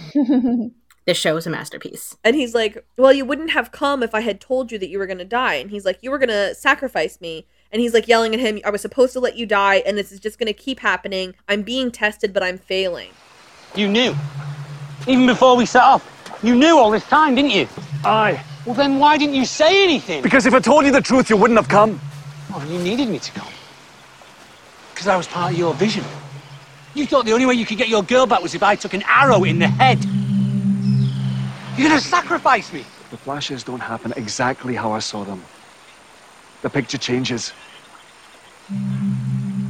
I was supposed to let you die, Charlie. What's that supposed to mean? It means it's bloody pointless. I keep saving your life. And what good has it done? It's just gonna keep happening again and again. Maybe that's the point, eh? Maybe it's a test. Test? My God, testing Abraham. Except that failed. Because I changed what I saw. We're going to talk a little bit more about like this whole thing about sacrifice. They talk about in this one part of the flashbacks, they talk about this specific story in the Bible. And they're very clearly referencing what he's doing with Charlie in the island storyline. But one of the things that is about that story is the fact that, you know, God is asking Abraham to sacrifice his son, but like once he gets up there, he's like, okay, don't actually do that. Like it was a test and you weren't supposed to do that. I think, okay, you guys, so we have a clip from Claire, who was in the Flashes Before Your Eyes episode, doing another, I can't remember what her segment is called, but it's like, I think she calls it in the clip Claire's Theology Corner or something like that, which I think is sweet. Amazing. So she's going to talk a little bit more about that once we get to that point in the flashbacks. But I think what she says is that, like, you know, God would never have asked him to sacrifice his child, and that's something that he should have known. And so it was a test that, like, yes, you were willing to do anything for God, but you were willing to do stuff that God wouldn't even want you to do. Right. And so he's being like, oh, I'm being tested, and I'm failing my test. And I'm like, I don't think you are failing. No. If we're thinking about it in that way, you're specifically passing because you're not willing to do these sacrifices. I always thought it was interesting too, because it's like looking at the biblical story, where it's like, you know, this was like even a test of faith and stuff too, which is also, you know, a major core part of Lost. And so it's like this idea of like, do you have enough faith to go through with it, or to know that it will be stopped? Because like part of the thing was like Abraham and his son, like he was supposed to be like the father of many nations. So it's like, well, why would you kill the only kid you have if that's supposed to be a promise that comes true? And so yeah, I love that. I love the biblical and the connections, the way that they do that on the show, because they're always very, very intuitive with that. So Jin and Hurley find her. So Jin was right. And she's hanging by her parachute from the tree, I believe. Desmond thinks that he killed Penny by saving Charlie. And Jin says in Korean, "Come quickly, I found it. Can you hear us? Hello, it's okay?" So he's being like, oh, are you okay? Can you hear me? We're here for you. Don't worry. I love him so much. I love him. So Desmond climbs up the tree to save her, and this is like montaged with them meeting for the first time. I can't remember. I mean, this was back in like 2010 when I first watched this, but like the moment where you're like, oh my God, it is Penny, because they're montaging it so beautifully with this. And then when he takes off the thing, huge plot twist, it's straight up not her. I don't even remember how I felt for the first time, but crazy. I think I was mostly just shocked or confused. Yeah. Definitely confused. Like, who is this? Like another new person? Yeah. Not only is this not Penny, but this is someone who we have literally never seen. We don't know. Yeah. Right. So they drop the parachute and then they catch her in the parachute. Smart. Oh, they're so smart. They notice that she's moving, so Desmond is like rushing in, taking the helmet off. On Lostpedia, it said the parachutist is wearing a pressure demand oxygen mask as opposed to a continuous flow mask. I love smart people. Which would be the kind released in airliners during emergencies. Pressure demand oxygen masks make an airtight seal and allow for flight at altitudes up to 50,000 feet. Dang. Okay. So I think he's like rushing in and like trying to take off her helmet, and Charlie's like, oh my God, be careful, don't give her like a neck injury. And he's like, shut up, Charlie. And it's not Penny. It sure isn't. But she says his name too, and so like all the people are like, she doesn't look like the picture. This is weird. I don't know what's going on. It's such a confusing moment. Like you think you understand what is going on, and then all of a sudden it's just like, no. Never mind, you've lost me. And that's Lost in a nutshell. Yeah. That was like one sentence. Like how would you describe Lost? You think you know what's going on, and no, you don't. Like you don't. Is there anything else you guys wanted to mention about the island storyline? That's a great question. I just thought it was delightful, and there are a lot of moments where I really don't like Desmond this episode, but there are also a lot of moments where I really do, and I just think that's really special. It's just a great group of people. Like I love the little, like, we just have like this amount of characters just off doing something for an episode, and I love when it's just a bunch of people that I enjoy seeing together. Yeah. So anytime it's just a little adventure, and it's not like, I mean, this one was a little bit more of a risk because we're like, is he gonna let Charlie die? Yeah. But you know, when it's just a little bit like silly sometimes too, I appreciate those scenes and those moments. Yeah. Sometimes the most. Like I love that. Yeah, and it's such a tense episode building up because you're like, oh my god, is Desmond gonna let Charlie die? Is he not? Like, what is he gonna decide? But then in between all of that tension, you have like the moments of Jin telling his ghost story, and it's so beautiful and balanced, and just it always makes the story feel so human, and that's why Lost is just the best. Absolutely.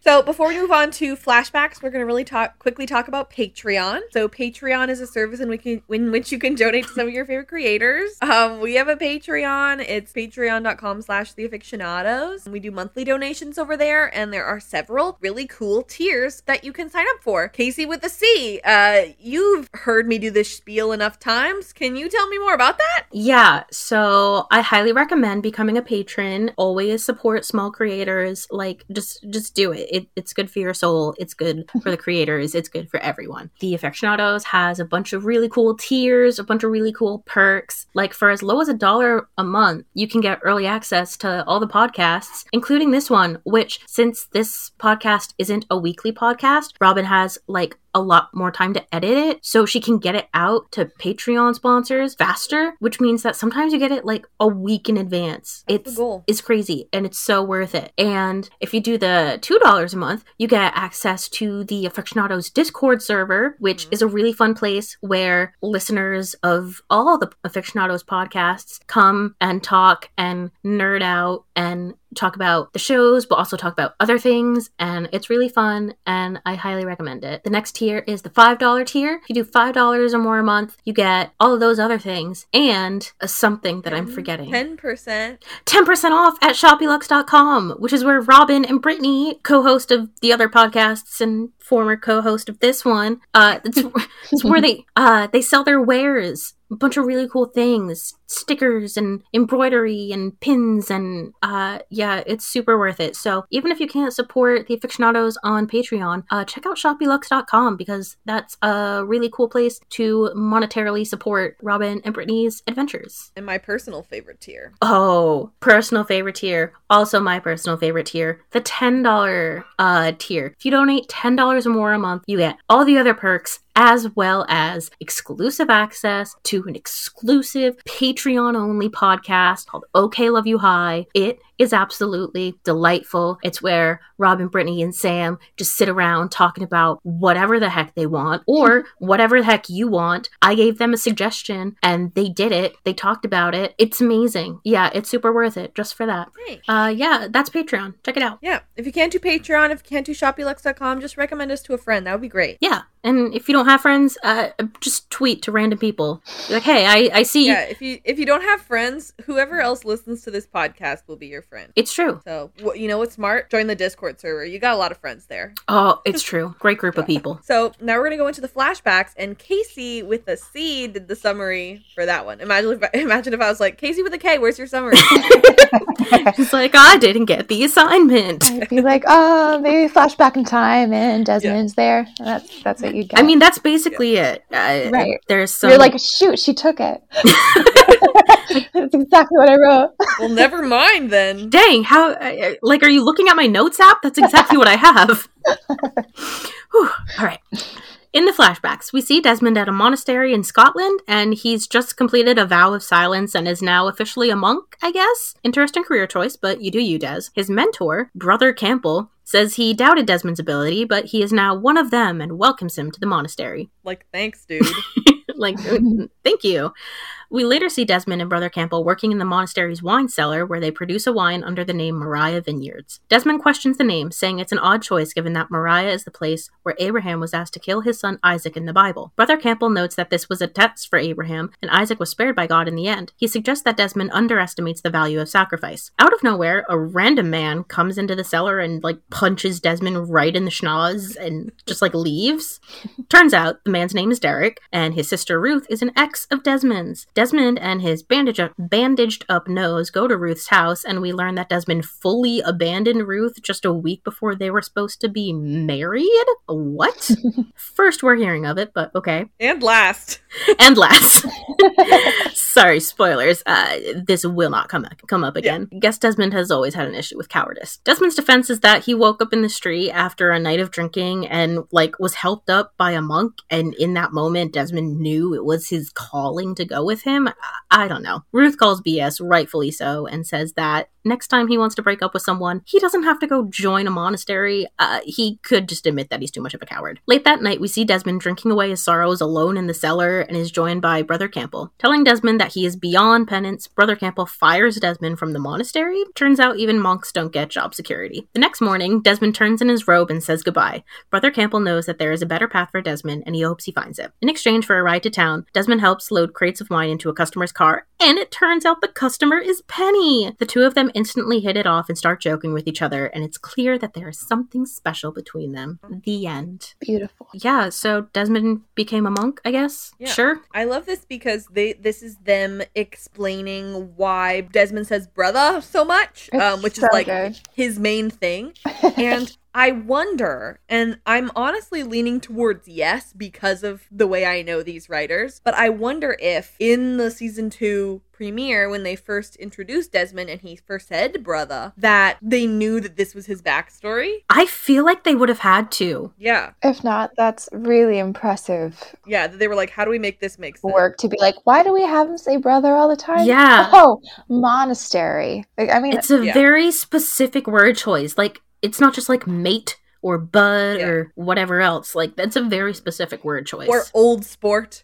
Old sport.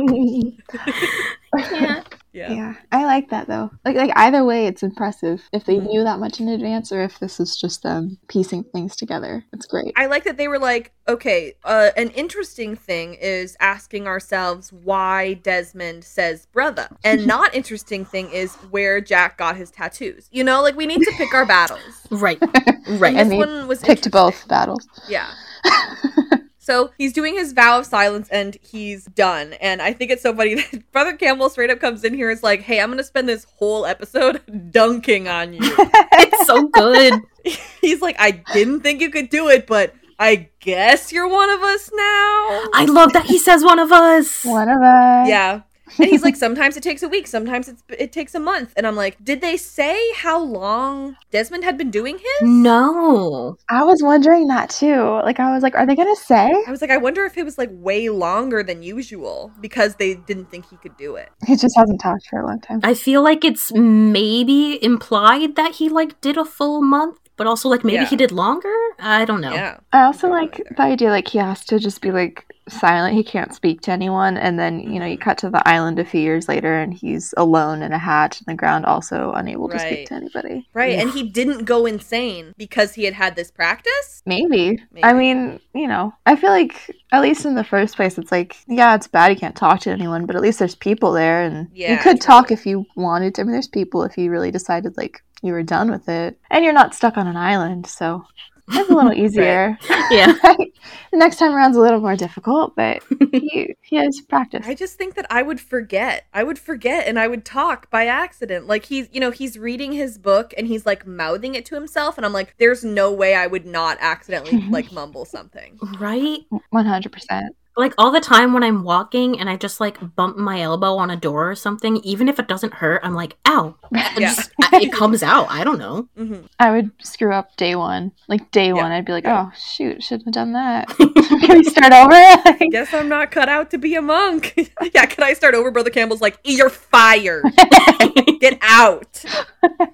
On Lostpedia, it was pointed out that Desmond is the second person on the island shown to have taken a vow of silence, because Mr. Echo also did for 48 days, which is potentially even longer than, or no, I guess he didn't do it for the full 48 days, but he did it for a while. I wonder, it seems like he might have done it for just as long as Desmond. Yeah, I feel like he probably did it better. Yeah. Yeah. Just, I don't know if you're going to compare the two. I mean, it's like Superman and the Flash, Mr. Echo, and right, so true, yeah. Desmond, who did the better vow of silence. You know what they should do? They should do a vow of silence for charity. They should. My money will be on Echo, thank you. Yeah, true. Because he can't talk anymore. Well, yeah.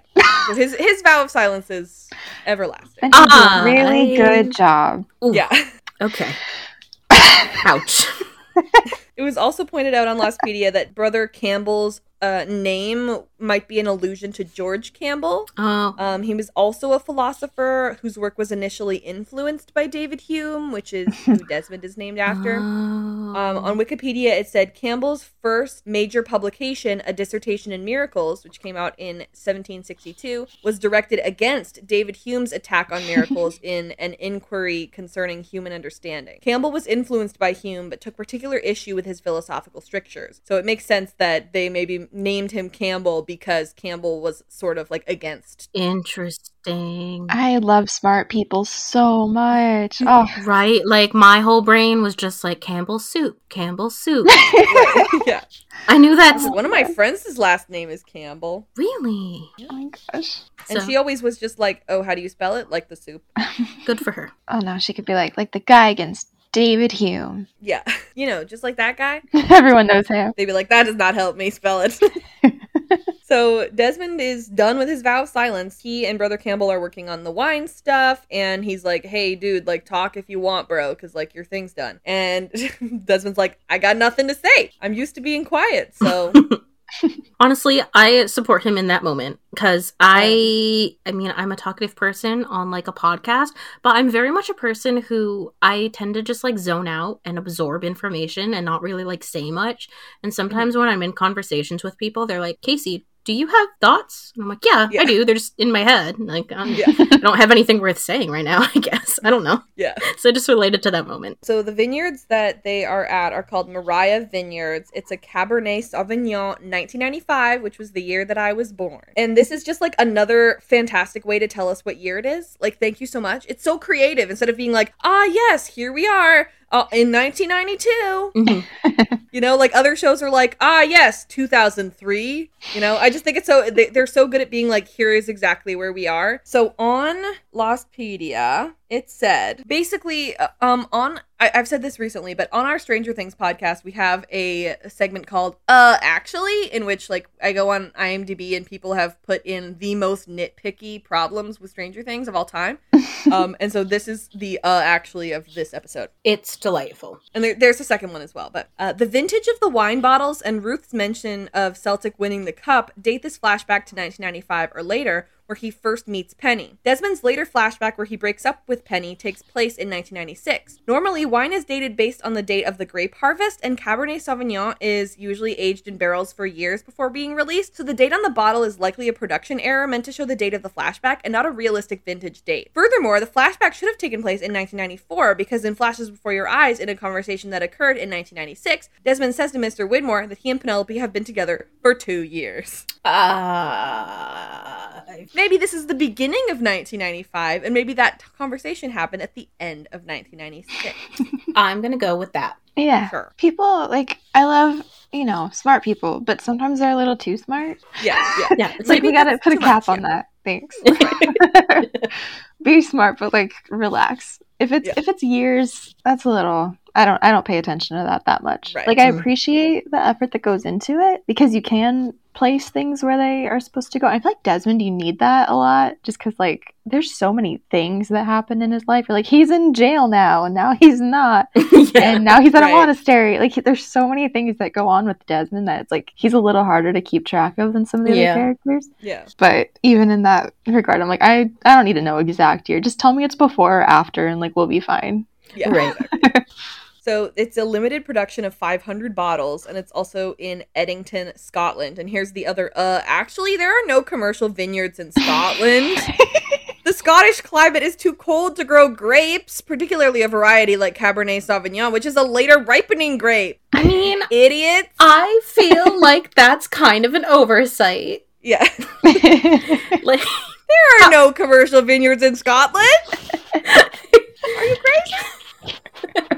And that's why I hate Lost. Yeah. We always get these things wrong. Yeah. So unrealistic. Ugh, forget the polar bear. There's no commercial vineyards in Scotland. It's just, I can't believe it, you know? Yeah.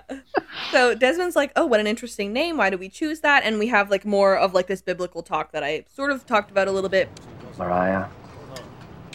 I find the name the brothers have chosen for the wine made here interesting. And why is that, brother? Well, Moriah is a mountain where Abraham was asked to kill Isaac.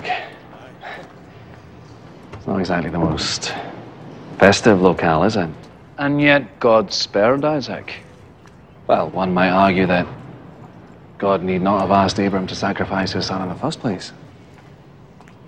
Well, then it wouldn't have been much of a test, would it, brother? We have a lovely clip from our friend Claire, at Claire Willett. If you'd like to follow her, I'm going to put it in the description too. But it is Claire's Theology Corner, and she so graciously recorded a clip for me talking about this part of the episode and this story in the Bible that they're talking about. So I'm going to throw it over to Claire. Hello, it's your old friend Claire back with another Claire's Theology Corner. Today we're talking about Abraham and Isaac on Mount Moriah as part of the Desmond flashback storyline. So if you're not like super Bible fluent, I'll sort of summarize the story very briefly, but this is from the book of Genesis, and Abraham is kind of one of the protagonists of the book of Genesis. Has at this point in the narrative has a very close personal relationship with God. He's married to a woman named Sarah. He has a son named Isaac, and one day God calls him and basically says, "Hey, Abraham, take your son Isaac up to Mount Moriah, to the place of sacrifice where they usually sacrifice like lambs and stuff, and sacrifice your son to me." And so Abraham does it, and he packs up his son and doesn't tell him what's going on, walks him up the mountain, builds the sacrificial pyre, draws his knife, and is just about to kill his son when an angel calls to him and says, "Stop, you don't have to do it. This was a test and you passed it. And, you know, you've proven your loyalty to me and your willingness to sacrifice, and you will be showered with blessings forevermore." And then the way it comes up in the sort of when it's first mentioned in the episode, in the conversation about the wine labels between Desmond and the senior monk, is sort of very much about like the moral of this story is the virtue of sacrifice, right? Like you have to be willing to give up the thing that is the most important to you in order for the good things to come. And growing up Catholic, that was, I think in some ways, like that was sort of always kind of how I learned it, although it never really sat right with me. It's hard to square that interpretation of God's behavior with any sense that God is like at all kind or just, because it's just like you just can't get away from the fact that it is an unspeakably horrible thing to ask somebody to do, to kill their child for sort of a thought exercise. And so a lot of Christian teaching, you know, which is very much predicated upon like when God tells you to do something, you do it. A lot of how I grew up hearing this story talked about, like when it was read at Mass and stuff, was like very metaphorical. Like this is sort of foreshadowing how later in the second half of the Bible, God will sacrifice his only son, Jesus, for our sins. And it's sort of like completing this covenant that was begun with Abraham and Isaac. But that's not a very sort of human story. That's a sort of like, this is what it means thematically, but that doesn't really tell you much about like how Abraham and Isaac would have felt in that moment. It doesn't give you much to go on in terms of how it sort of slots into the story that it's telling on this show. And so what I did instead, because I was like, well, my Catholicism will be useless here. So I decided to talk to some Jewish folks, because this is a really significant story among the Jewish faith. It's a story that I believe is read on Rosh Hashanah. Abraham, like I said, is a really incredibly significant figure. And so I did a little bit of research on my own, but I also talked to my friend Q, who recently went through the process of converting to Judaism, just completed, like, I think earlier this year. And the story of Abraham and kind of Abraham's relationship with God is one that for them was really like sort of personally, spiritually important and impactful. And so we had a really interesting conversation. And the Jewish approach to this is both completely different from sort of what I learned about this in Catholic school, and also, I think, a way more interesting entry point into how it fits into Desmond's story. And so sort of with a caveat that, Q would want me to remind everyone that, they do not speak on behalf of all Jewish people. Obviously, these things are, like continually discussed and debated, and everything has many interpretations. But their kind of take on it was like that the moral of the story is not that you should be ready at a moment's notice to kill your kid if God asks you to. That the moral of the story is actually Abraham failed this test by conceding to its premise in the first place. That what Abraham was supposed to do was to argue with God and to say no and to fight back, because human sacrifice was not part of the teachings of Judaism. So there were a lot of religions that existed at that time in that part of the world that did practice human sacrifice, and Judaism was not one of them. And so, in Q's interpretation was the idea is sort of like what God is testing is Abraham's adherence to the tenets of the religion, to the things that they've agreed upon, and the covenant that has been, sort of hammered out between the people of God and God. And human sacrifice is not part of that covenant. And there are a lot of stories, including stories involving Abraham specifically, where the point of the story is a human being arguing with God or wrestling with God, or God gives some edict and you don't just go along with it. Like the earlier in Genesis, there's a story of the cities of Sodom and Gomorrah, and God basically says, like, the city is wicked and evil, and I'm gonna smite it and destroy it. Homophobes will tell you that this is because there was homosexuality happening. That is not actually the sin of Sodom and Gomorrah. It's about failure of hospitality, but that's a separate theology corner.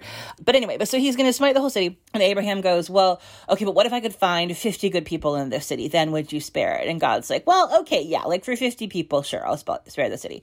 And then Abraham's like, okay, well, what about if I found 45? And God's like, okay, sure. And then Abraham kind of keeps bargaining him down like a reverse auctioneer until basically he's like, okay, but if there's one good person in the city of Sodom and Gomorrah, and you smote it and you destroyed it and you killed an innocent person, then essentially, like, wouldn't you, God, be the asshole in that story? And so you probably shouldn't do it. And then God's like, you're right, and spares the city. But the point of the story is the process of this sort of back and forth of like a human being arguing with God on behalf of other human beings. And so one of the interesting things about Abraham is that there are times where he does that. There are times where he is willing to just like roll up his sleeves and dig in and be like, no, God, you're wrong, and here's why, and like lawyer him. And then in this story, he doesn't. In this story, he's asked to kill his son, and he sort of just goes along with it and has to be told to stop, but he's ready to do it. The knife is out in his hand. And so you can sort of ask yourself, like, okay, well, why are you willing to defend all these people that you don't know? But then when it's like the most important person in your life, your child, you're ready to pull that knife out. And, and that's kind of ambiguous. Maybe it's that he sort of feels like he's not allowed to like ask for those things for himself, or maybe he thinks like, well, this is such a monumental sacrifice that God wouldn't ask me unless it was really important. You know, like I think there's a lot of different ways to interpret that, but the point is that in my understanding is that part of what Judaism is teaching sort of in how these two stories are equally important is that like sometimes the answer is you have to submit to God's will even when you don't fully understand it. And sometimes the answer is the test is that you don't go along with it. And what you're supposed to do is to push back, is to like argue with God, or, you know, put your own stamp on the world, or, you know, like Jacob wrestling with the angel, and that the covenant between God and the people is a two-way street. You know, the people have to hold up their end, but God has to hold up God's end of the covenant too. And asking Abraham to sacrifice his son is unfair, is sort of outside the bounds of that covenant. So what I think is interesting about this in terms of how it impacts Desmond's story is that I think Flashback Desmond has sort of a concept of sacrifice without really having actually made any sacrifices. You know, he's a fundamentally cowardly person who does a lot of running away from things when they get too hard, but he tells himself that he's sacrificing something. He tells himself that the things that he's doing are noble. And I think some of the stuff that comes up in the conversations that he has with the senior monk sort of feed into that a little bit. And, you know, like he runs away, you know, he runs away from Ruth to join a monastery, and then he runs away to be a soldier, and then he's with Penny and he pushes Penny away. And, you know, so my kind of interpretation of Desmond a little bit is that like the first real sacrifice that he makes in his life is when he has to go back through, like, relive in flashes before your eyes, like relive that moment where he ended his relationship with Penny, now knowing with like 3 years of foreknowledge, like what it'll cost him and how much he's going to suffer and how long they're going to be apart. And he doesn't ever really know if they're going to be back together again. And it's the biggest mistake that he's ever made. And he wishes he could just erase it. But he knows that he can't because he has to get to the island. And so that conscious knowing of like, I want this so badly, but for the greater good, I have to make the painful choice. Like that's a real meaningful sacrifice in a way that breaking up with poor sweet Ruth by moving into a monastery and cutting off all contact instead of just telling her, I don't want to be married to you, you know, it really is not. And so I think, you know, maybe the way to sort of look at the relevance of this story of Abraham and Isaac kind of in the role it plays in Desmond's story in this episode in particular is about that tension between like what are the times in which Desmond sort of yields to the will of the visions essentially, or yields to the kind of exterior supernatural forces of the island pushing him in different directions or showing him things or telling him what to do. And what are the times where he fights back against it, which he does in this episode, where we see that, you know, we see the sort of flashbacks to all of the times that he has tried to kind of subvert the visions to save Charlie. This time, he's willing to walk up the mountain with him. He's willing to go almost there. He's convinced himself he's going to go through with it because he thinks that letting this vision play out, letting Charlie die, that there is a possibility of finding Penny at the end of it, and that's worth it to him, he thinks, as they're walking up the mountain, or, you know, through the jungle, but metaphorically. And Charlie doesn't have any idea, any more than Isaac did, like where they're going or what's potentially in store for him until they get there. But I think the crucial thing is that in that moment, like when they get there, when you see Charlie step on the wire and Desmond turns and he sees the arrow, that in that moment, he cannot go through with it. Even if it changes the image and even if it potentially makes it so that, you know, maybe he never finds Penny, or it changes the story with Penny in some significant way and he loses her again, just in that moment, he can't let his friend die, you know? And so I think that kind of 11th hour, like last minute pause in both of those stories, so the thing that sort of like, you know, stops you from doing it just as you're about to do it. I think that's really interesting too. And I think, you know, because that is a place where that it becomes now that this is another one of the visions that Desmond imposes his own will over the islands and refuses to let the vision come true and kill Charlie. And so I think maybe something you guys can discuss more in the spoiler section is sort of about the kind of the continuation of this pattern, like where are the places where Desmond and others around him are sort of like yielding to the will of these visions, and where are the places where they're like, hell no, I'm not going to let it happen like that. We're going to find some way around it. And I think there are other aspects of kind of the island controlling, the ways that the island attempts to control people's lives, to sort of move the chess pieces around in these people's lives, where the same thing happens, where sometimes people yield to it and sometimes they're resistant to it. And so to me, I think just in terms of, both kind of theologically and also as a way to look at the story, I think the Jewish way of looking at it is way more interesting than the Christian one. So lots to discuss there. Talk amongst yourselves. So, thanks again for joining me for another Claire's Theology Corner, and I will talk to you all soon. And that was Claire's Theology Corner. Yay! Thank you so much, Claire. You truly are an actual visionary. It's so funny just because, like, when I was watching it, I was like, I have no idea what any of this means, but I know someone who does. Yeah, and same with me, and that's why I was like, time to call my friend Claire.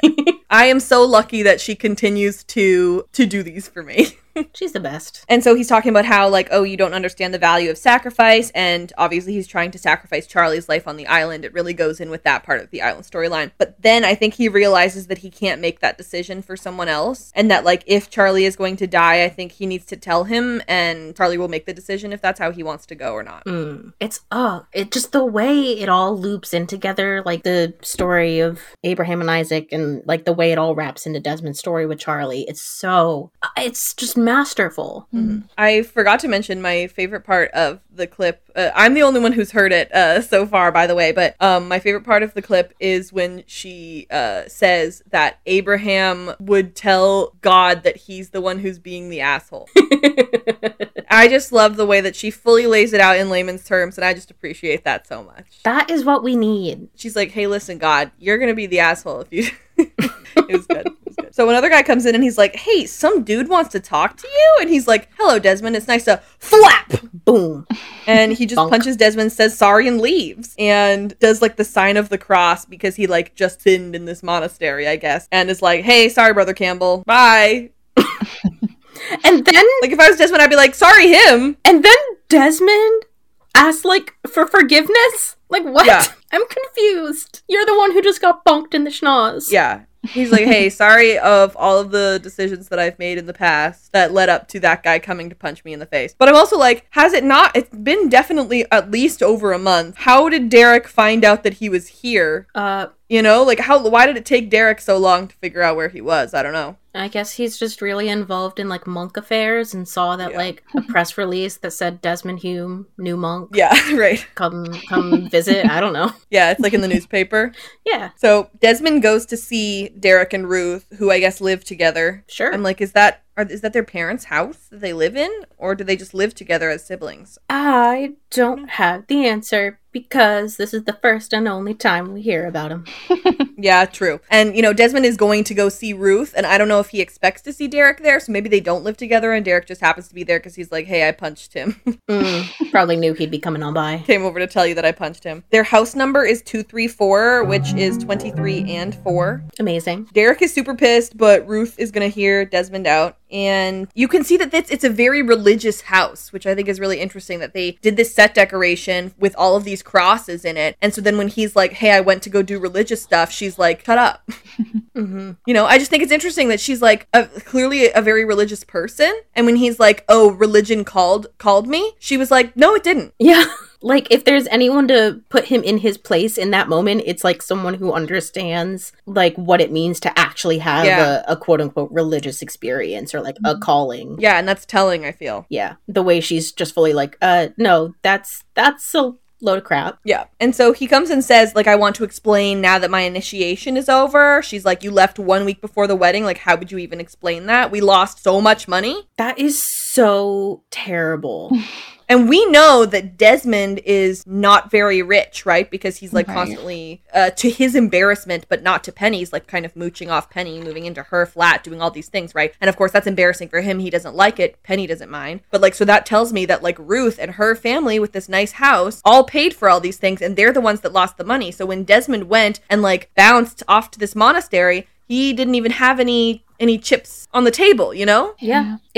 It's so bad. And I kind of, I can't believe that this is the only time we hear about her. Like, yeah, that's horrible. Leaving your fiance a week before the wedding. Ah. And apparently they dated for 6 years, and this is the only time we hear about her. Like, I guess I'm like, oh, that's romantic because Penny was the only thing for him forever, you know? Like, after that, it was Penny forever only. But I'm also like, if I was Ruth, I'd be like, did I mean anything? Right? That's a significant amount of time. Even to be dating for 6 years, like dating for 6 years, that's a long time. Like that in itself was probably a bit of a flag. And then the fact it's just 1 week before, like, oh, Desmond. Yeah, not great. Not great. I just feel like if I was her, I'd be like, if you can see him getting cold feet, I would say something before a week. You know what I mean? Because you feel like you'd have had to have seen it, right? Like, the way he is, like, she'd know. If you guys are engaged, you probably share a bed. Yeah.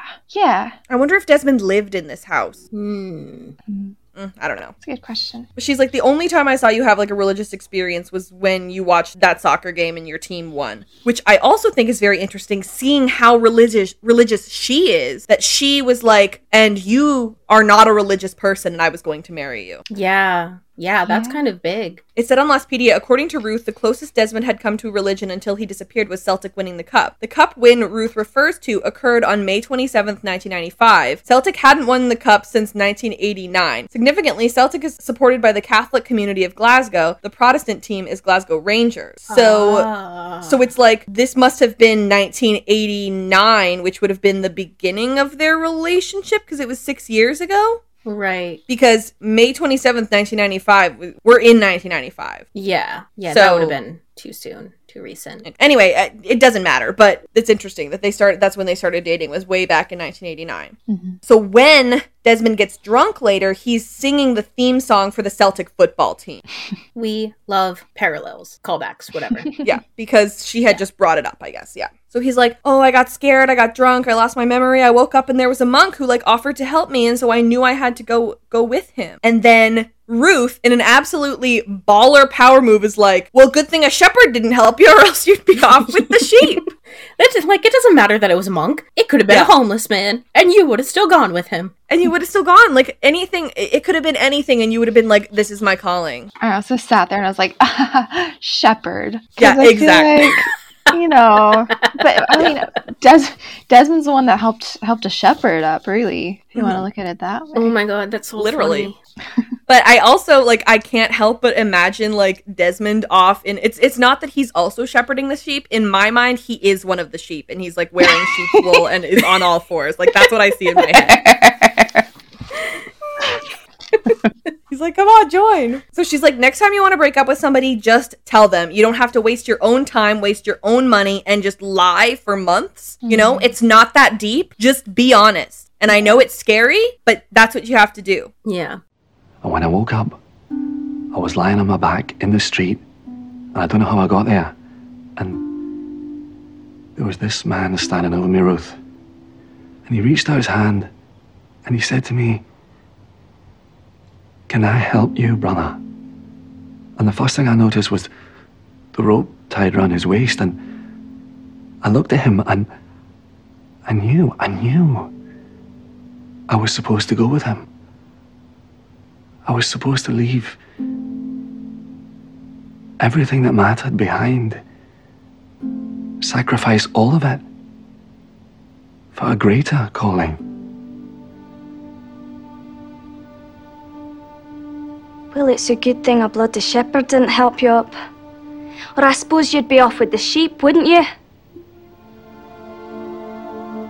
Next time you want to break up with someone, Des, don't join a monastery.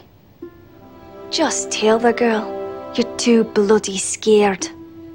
And that's where his fault always comes into play, is he's too afraid of, hurting someone's feelings to be honest, but he doesn't realize that he's doing way more damage by just abandoning these people or just running away. Right. And when he breaks up with Penny, he finally does just tell her that he is like breaking up with her, but he's still a coward about it. Right. Because it's like there was no like indication that he wasn't like happy in his relationship before that. Like that's kind of what Ruth is trying to say, I think, is like you literally got up and left out of nowhere, and that was a really crappy thing to do. Like next time you want to pull that on someone, own up to your feelings and like don't just wait until the very last minute and then run away because you're too afraid of the consequences. Right.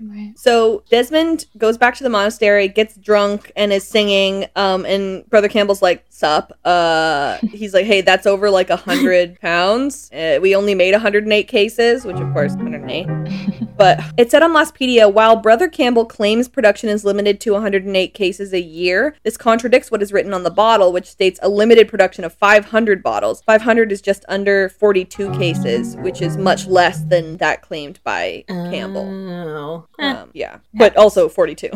Yes. So he's like, "Hey, we made a vow and we're going against it. Like literally as soon as you finish your initiation, I guess I was right about you." And Desmond's like, "I guess." Like I'm like, if you were able to go through like a month of this very difficult initiation and then like one conversation with somebody who you have wronged has completely pushed you over the edge. It's like, what were you doing? What were you doing during all that time? Right. Weren't you supposed to be building up? Especially because it's like, and it's like supposed to be repenting too, right? At least like, isn't that part of it? I mean, like letting go of these things that have bogged you down in the past, asking for forgiveness for those things. And he's like so easily taken out just by being reminded of it and having to face it again. Fascinating. Yeah. Oh, Desmond. Yeah, bro didn't learn very much. No. So he like gives him back like the half drunk bottle and he's like, "I'm sorry," and he like gives it back like, "Hopefully you can sell this." I don't know. And he's like, "Oh, I can totally still be a monk though." And he's like, "No." and he immediately stops calling him brother. And he's like, "But I heard the call." And he's like, "Okay, well, time to hear a different one. Maybe you were supposed to be here, but hear my call. Get out."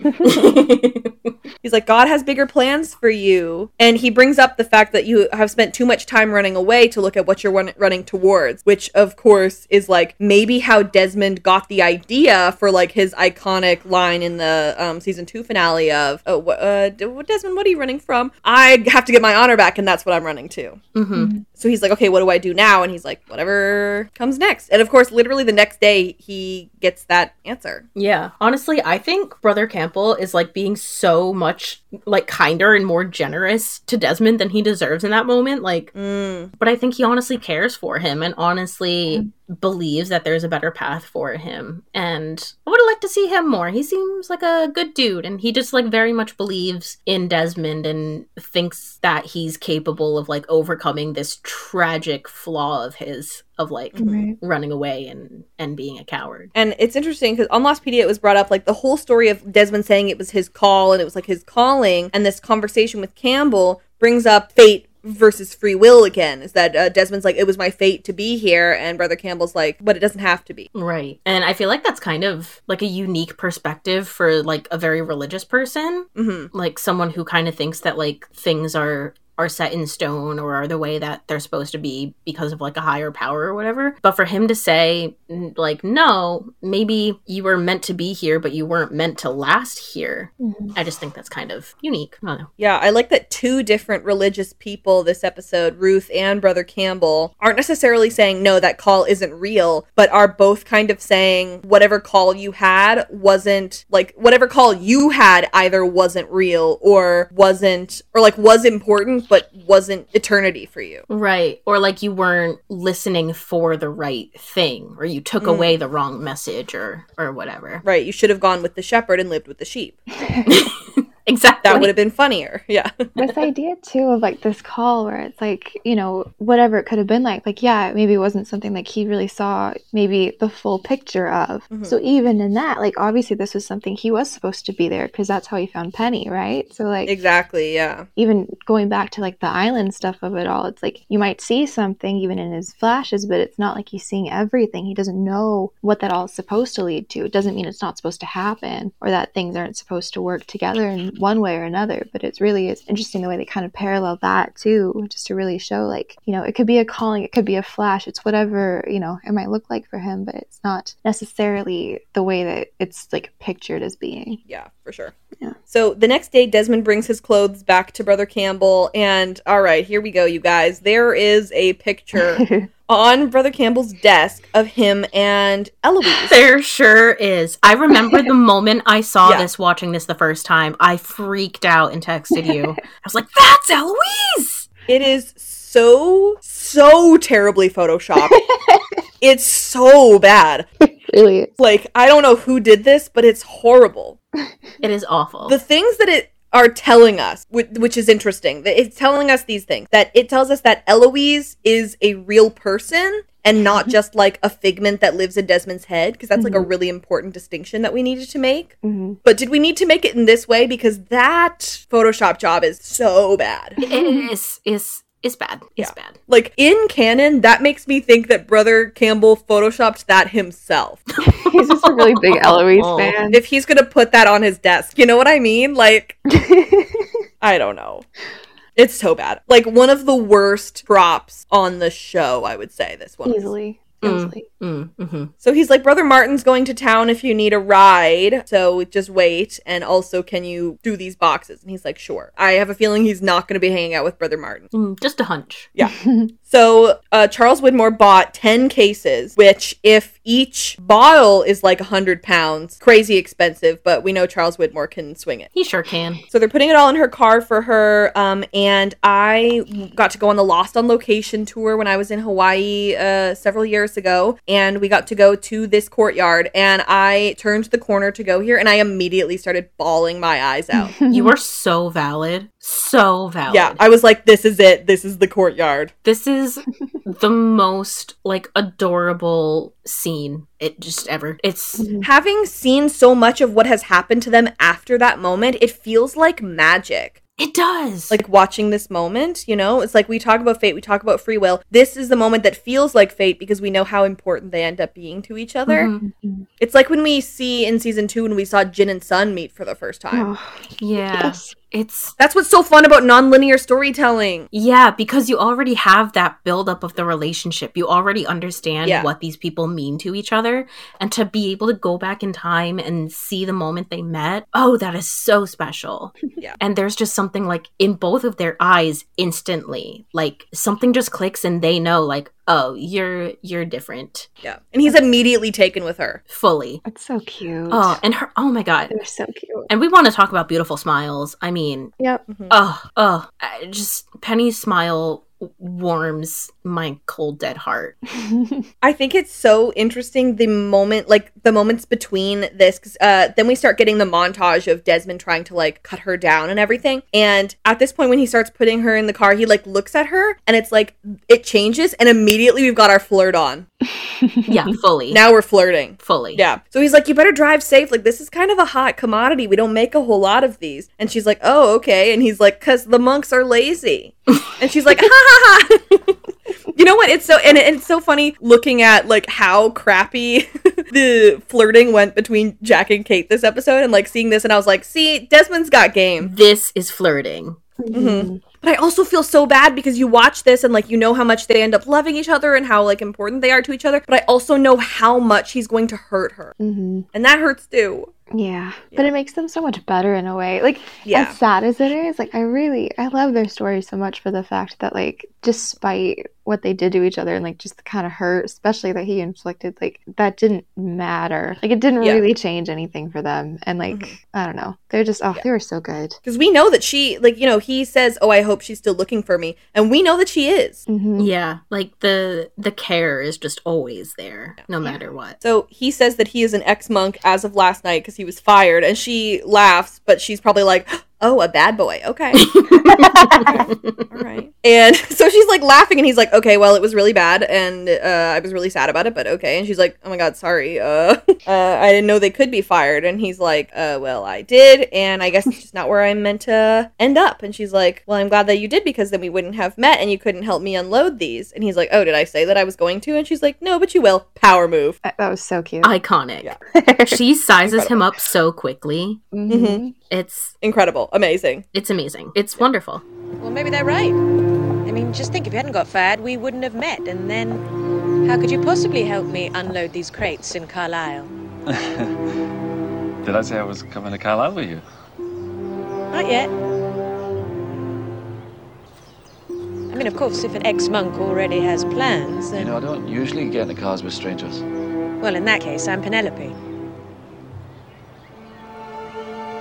Penny. Desmond. Very nice to meet you, Penny. So it pointed out on Lostpedia that Desmond and Penny are talking about Carlisle, which is a city in the northwest of England near the Scottish border. And Carlisle, spelled a little bit differently, but Carlisle was Boone's surname. R.I.P. Boone. It all comes back to Boone. Scott Hill, people. Scott Hill. Okay, not Hill. Boone Hill. And then I realized that I used this scene for the top half of my Penny embroidery. So both from this episode. Aww. Interesting. Oh, that is so beautiful. Cute. So then lastly, Desmond's like, oh, I don't get in the car with strangers. And she's like, all right, let's not be strangers then.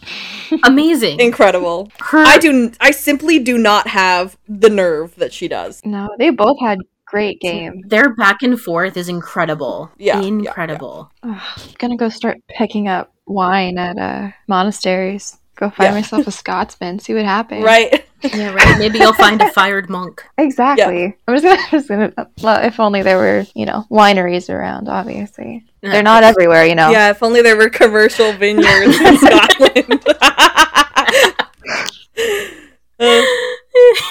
Does Jason Mendoza count as a fired monk? Oh, I'd love to go meet Jason Mendoza as a fired monk. I mean, I feel like he was never really fired. That's true. That's true. It was just death, Just fake. It was just death. The former still stands, I guess. Yeah. Maybe not fired, but former.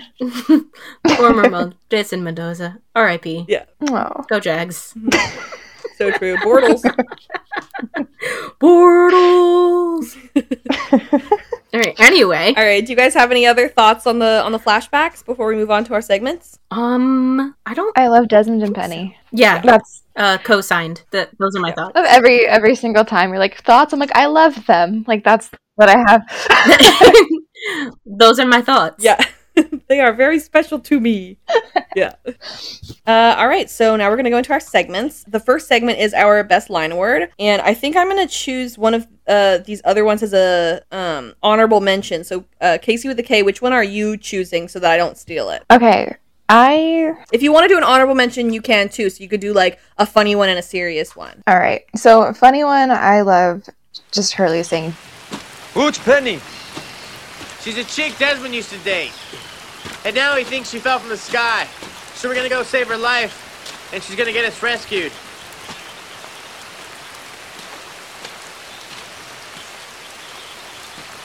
Dude, even if I spoke Korean, it wouldn't make any sense. Just because that's the show. Like, that's really kind of how it is, especially just in the way it's all viewed and the original run through of it. It doesn't make any sense until you look back and you analyze it like people like us. So I appreciate that one. And then the line that I liked that was a bit more on the serious side was Brother Campbell talking to Desmond saying, "Perhaps you underestimate the value of sacrifice." Yeah. And really just that whole theme of sacrifice this episode, like, really kind of went back to that one. And so, I don't know, I liked that as, sacrifice is something that Desmond became very familiar with throughout the course of the show. And at this point, he really already kind of has. But even just every character, like, so many of them have had to really sacrifice so many things. And so there really is, there proves to be a lot of value in that at the end of the day. But I don't know, I liked that quote for this one. Yeah. Okay, Casey with a C, what do you choose? My best line award goes to Sawyer for... You need me to make you a mixtape? Yeah, why don't you do that? Oh my god. I have it's currently a private playlist on Spotify called Need Me to Make You a Mixtape. Maybe I'll consider making it public. I don't know. But it's just... I would love to. It's just my Skate Feels playlist. Yeah. Thank you. I feel like, he's making it as a joke because it's like a tropey romantic thing to do. But if someone made me a mixtape, I would die. Fully. It is romance. I'd be like, I have no way to play this in 2021. Yeah. But I appreciate it. Oh my god. Wait, when this podcast comes out, is it? Yeah, it'll be 2022. Oh, it's going to be 2022. Maybe you'll have a way to play it in 2022. Yeah, maybe they'll bring it back. Yeah, probably, yeah. I don't know. You guys tell me how 2022 is looking. Hopefully it's better than 2021. And then my favorite line of work was Curly for... Thanks for the heads up about bringing an umbrella, dude.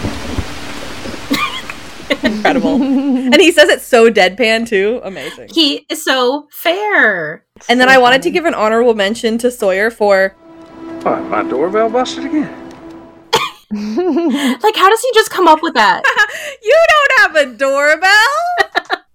You are so... What a funny guy. Yeah, funny guy. He's got the jokes. Yeah. I love it. I love his, one-liners about his tent, because I remember in, I think it was season 1, he, Charlie and Kate try and, go and visit him or whatever, and he's, off to the side, and he goes, trick or treat! Love it. So, our next segment is Man of Science, Man of Faith, and today we're talking about Desmond. So, what do you guys think? I think it's pretty clear, but do you guys think Desmond is more of a man of science or a man of faith this episode? That is a man of faith if I have ever seen one. Absolutely. Absolutely. Blind faith. Very blind faith. Very similar to Locke in that way, I feel. Yeah. Boxman. Usually we would talk more about it, but I think it's pretty freaking clear. So I don't know if we need. They threw the man in a monastery. We have. Yeah. Something else to stand on. So the next segment is Hurley's Walkman. Desmond sings a song. We talked about it. They whistle a song. We talked about it. Phil Collins. I love it because in the Google Doc, it's fully exactly that, and then Phil Collins just in all caps. Yeah.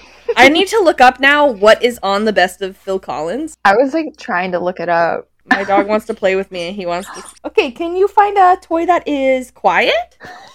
He's like, no. Can you find a toy that doesn't make squeaks?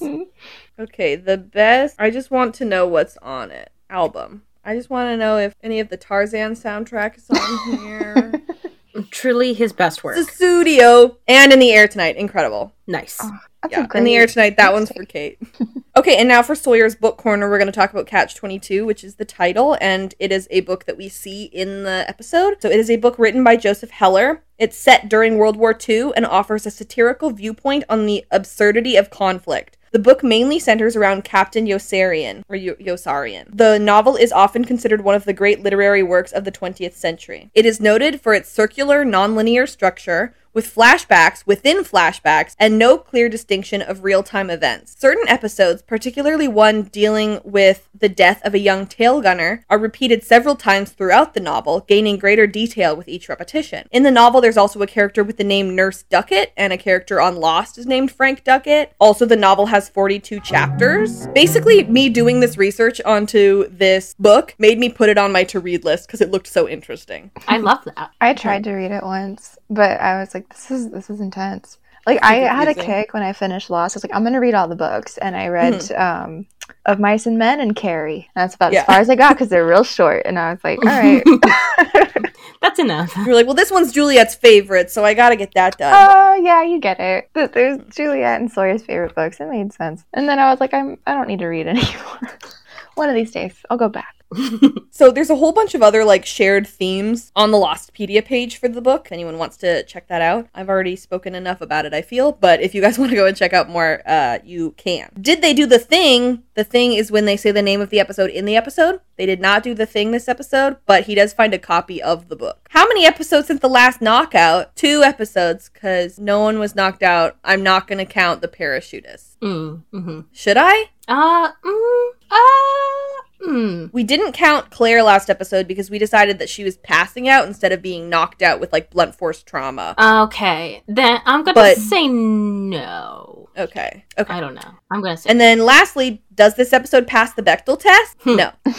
Not great. Not a lot of women. Not a lot of women. And they don't talk to each other. Yeah, but we do have one really awesome woman, and her name is Yeah, Penelope Widmore, and she's a delight. Also, shout out to Ruth. You know, Ruth is kind of a badass. Yeah. Really put Desmond in his place. Like a lot of people, I think a lot of Scottish people are like, that accent sucks. And I'm like, that's fair, I guess. Stay tuned for our segment after the outro. We'll be discussing this episode within the context of the rest of the series. Please be aware that this will be rampant with spoilers, so proceed with caution. Thank you so much for listening to this episode. Our music is Terminal by Good News Tunes. And thank you to the creators and community at Lostpedia. Without them, we would be lost. Sure would. Our spoiler song was composed and produced by Francis Neves. And thank you so much to my roommate Emily for hanging out in her room while I recorded this podcast. We love anyone else want to give a shout out? My parents are being a little more quiet than normal. Not super quiet. I don't want to give a shout out to my dog not being helpful. Oh, he's doing his best. Little pics. He slept for like a lot of it, so. Oh, such a good boy. Such a good boy. If you are so inclined, write us a review wherever you're listening or recommend us to a friend. That'd be great. That'd be great. If you're a fan of The 100, we talk about that show too. We did seasons 4 to 7 as they were airing. And now we're going back to do the good old days, me and Sam. We are currently in season 3 and we're going backwards to finish with season 1. Good times. Season 1. Yeah, good times. Season 2, incredible. If you're a fan of Riverdale, we talk about that show too. We are putting out episodes as Riverdale is coming out, and we are doing season 6 now. Oh my god. We just passed the 100th episode. Oh my god. So we have done 100 episodes of that podcast too. You don't have to watch Riverdale to listen to it. Most people don't. You sure don't. Yeah. Also, lastly, we have an episode or a podcast for Stranger Things, like I said, and we currently have every single episode of Stranger Things covered on that feed. So catch up before season 4 because we're going to do a special thing for season 4 when it comes out. Nice. You can follow at The Afictionados on Twitter, Facebook, Tumblr, and Instagram. Mostly on Twitter, but Robin makes gifts of our favorite Lines Awards. Yeah, those. Line Awards on Tumblr. And they're really great. So if you want to see Hurley talking about umbrellas in GIF form, Tumblr, place to go. I'll make it happen. Like I said earlier, our Patreon is patreon.com/theafictionados. If you like what we do here, please consider donating because it's expensive and you get a lot of really cool stuff if you join, and we'd really appreciate it. You're the best. Thanks. You can follow me personally at Robin E. Jeffrey. That's ROBYNEJEFFREY pretty much everywhere. You can follow me on Twitter at Casey Watches TV, which is CASEY Watches TV. Like the words. Or follow me on pretty much everywhere at LF Candle Co, where I make some Phantom inspired candles. Thank you so much to the other Casey for joining us.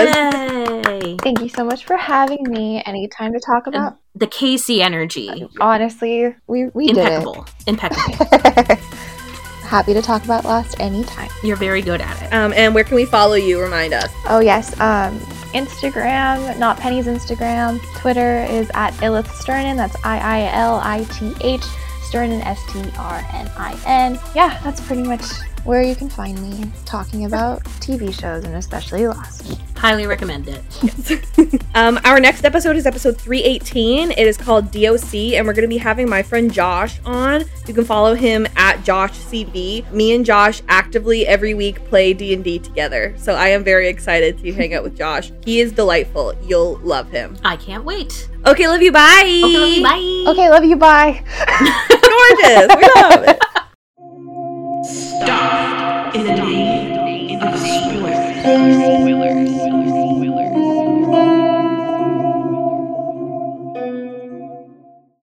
Okay, spoilers. Okay, so first of all, in spoilers, I grabbed this from Lostpedia. Like most things, it said another Catch-22 situation is found in the episode DOC, which is literally next episode. Sun is confronted with two possibilities. One, that her unborn child is fathered by Jay Lee before coming to the island, which would in turn ensure that she lived through the pregnancy, or that the father is Jin, who she's grown to love all over again, but then the baby would have been conceived on the island, which means that she and the baby both die. And so both situations have very damning consequences as well as silver linings, thus a Catch-22. Wow. Literally next episode. Amazing. They literally were like, if we name this episode Catch-22, we should have another one. It's so smart though, because it's like that one like follows this one where it's like, okay, Catch-22, but then this one even mentioned like Campbell telling Desmond like, oh, you're one of us.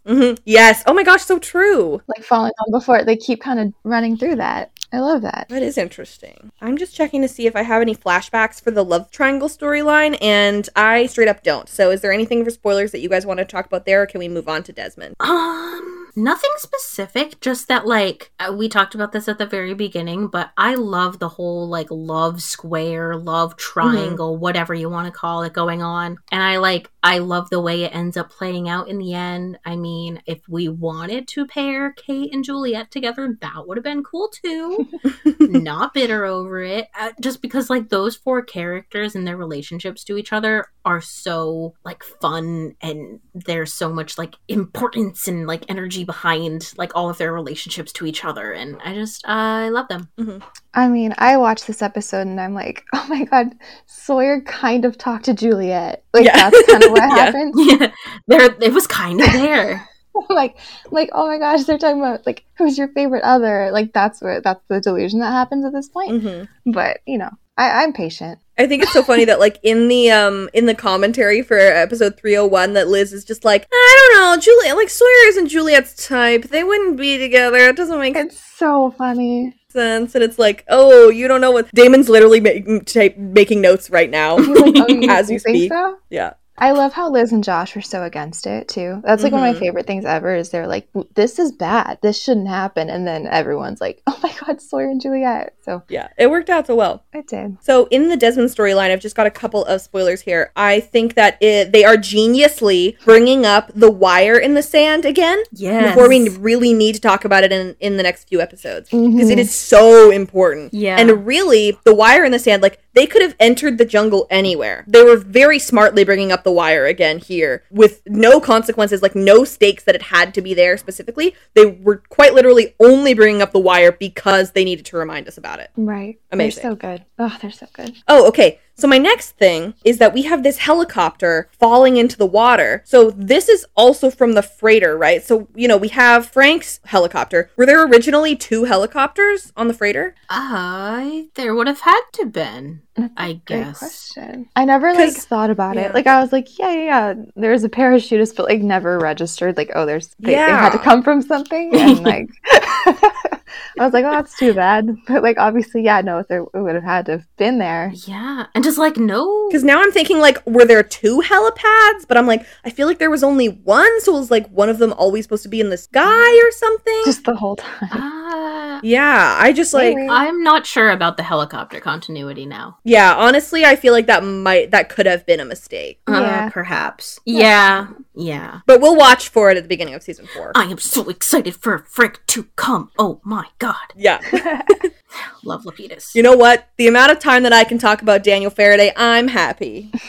That's such a fun group. The season 4 group is so much fun. So fun. They continue to bring in more and more groups of people. You're like, this is a deserted island. How do they keep every season bringing in more people? And it just keeps getting better. Like, it doesn't not make sense. You know what I mean? It always makes sense. Always people I love, too. It's always so good. Yeah. Like, I'm never not happy. I'm like, Desmond, thank you. Juliet, thank you. Like, they just... Ben, thank you. Yes. Oh, my God. Like, everyone's so great. And it's like, you're not even like, oh, another new person. It's like, no, these are my new favorite characters. Like, yeah. Oh, they're so brilliant. And they're talking about how you can't eject from a helicopter, so maybe they jumped, which I believe is foreshadowing. Maybe if they didn't mean for it to be foreshadowing, either way, it is foreshadowing to Sawyer jumping in the season 4 finale. Oh, break my heart.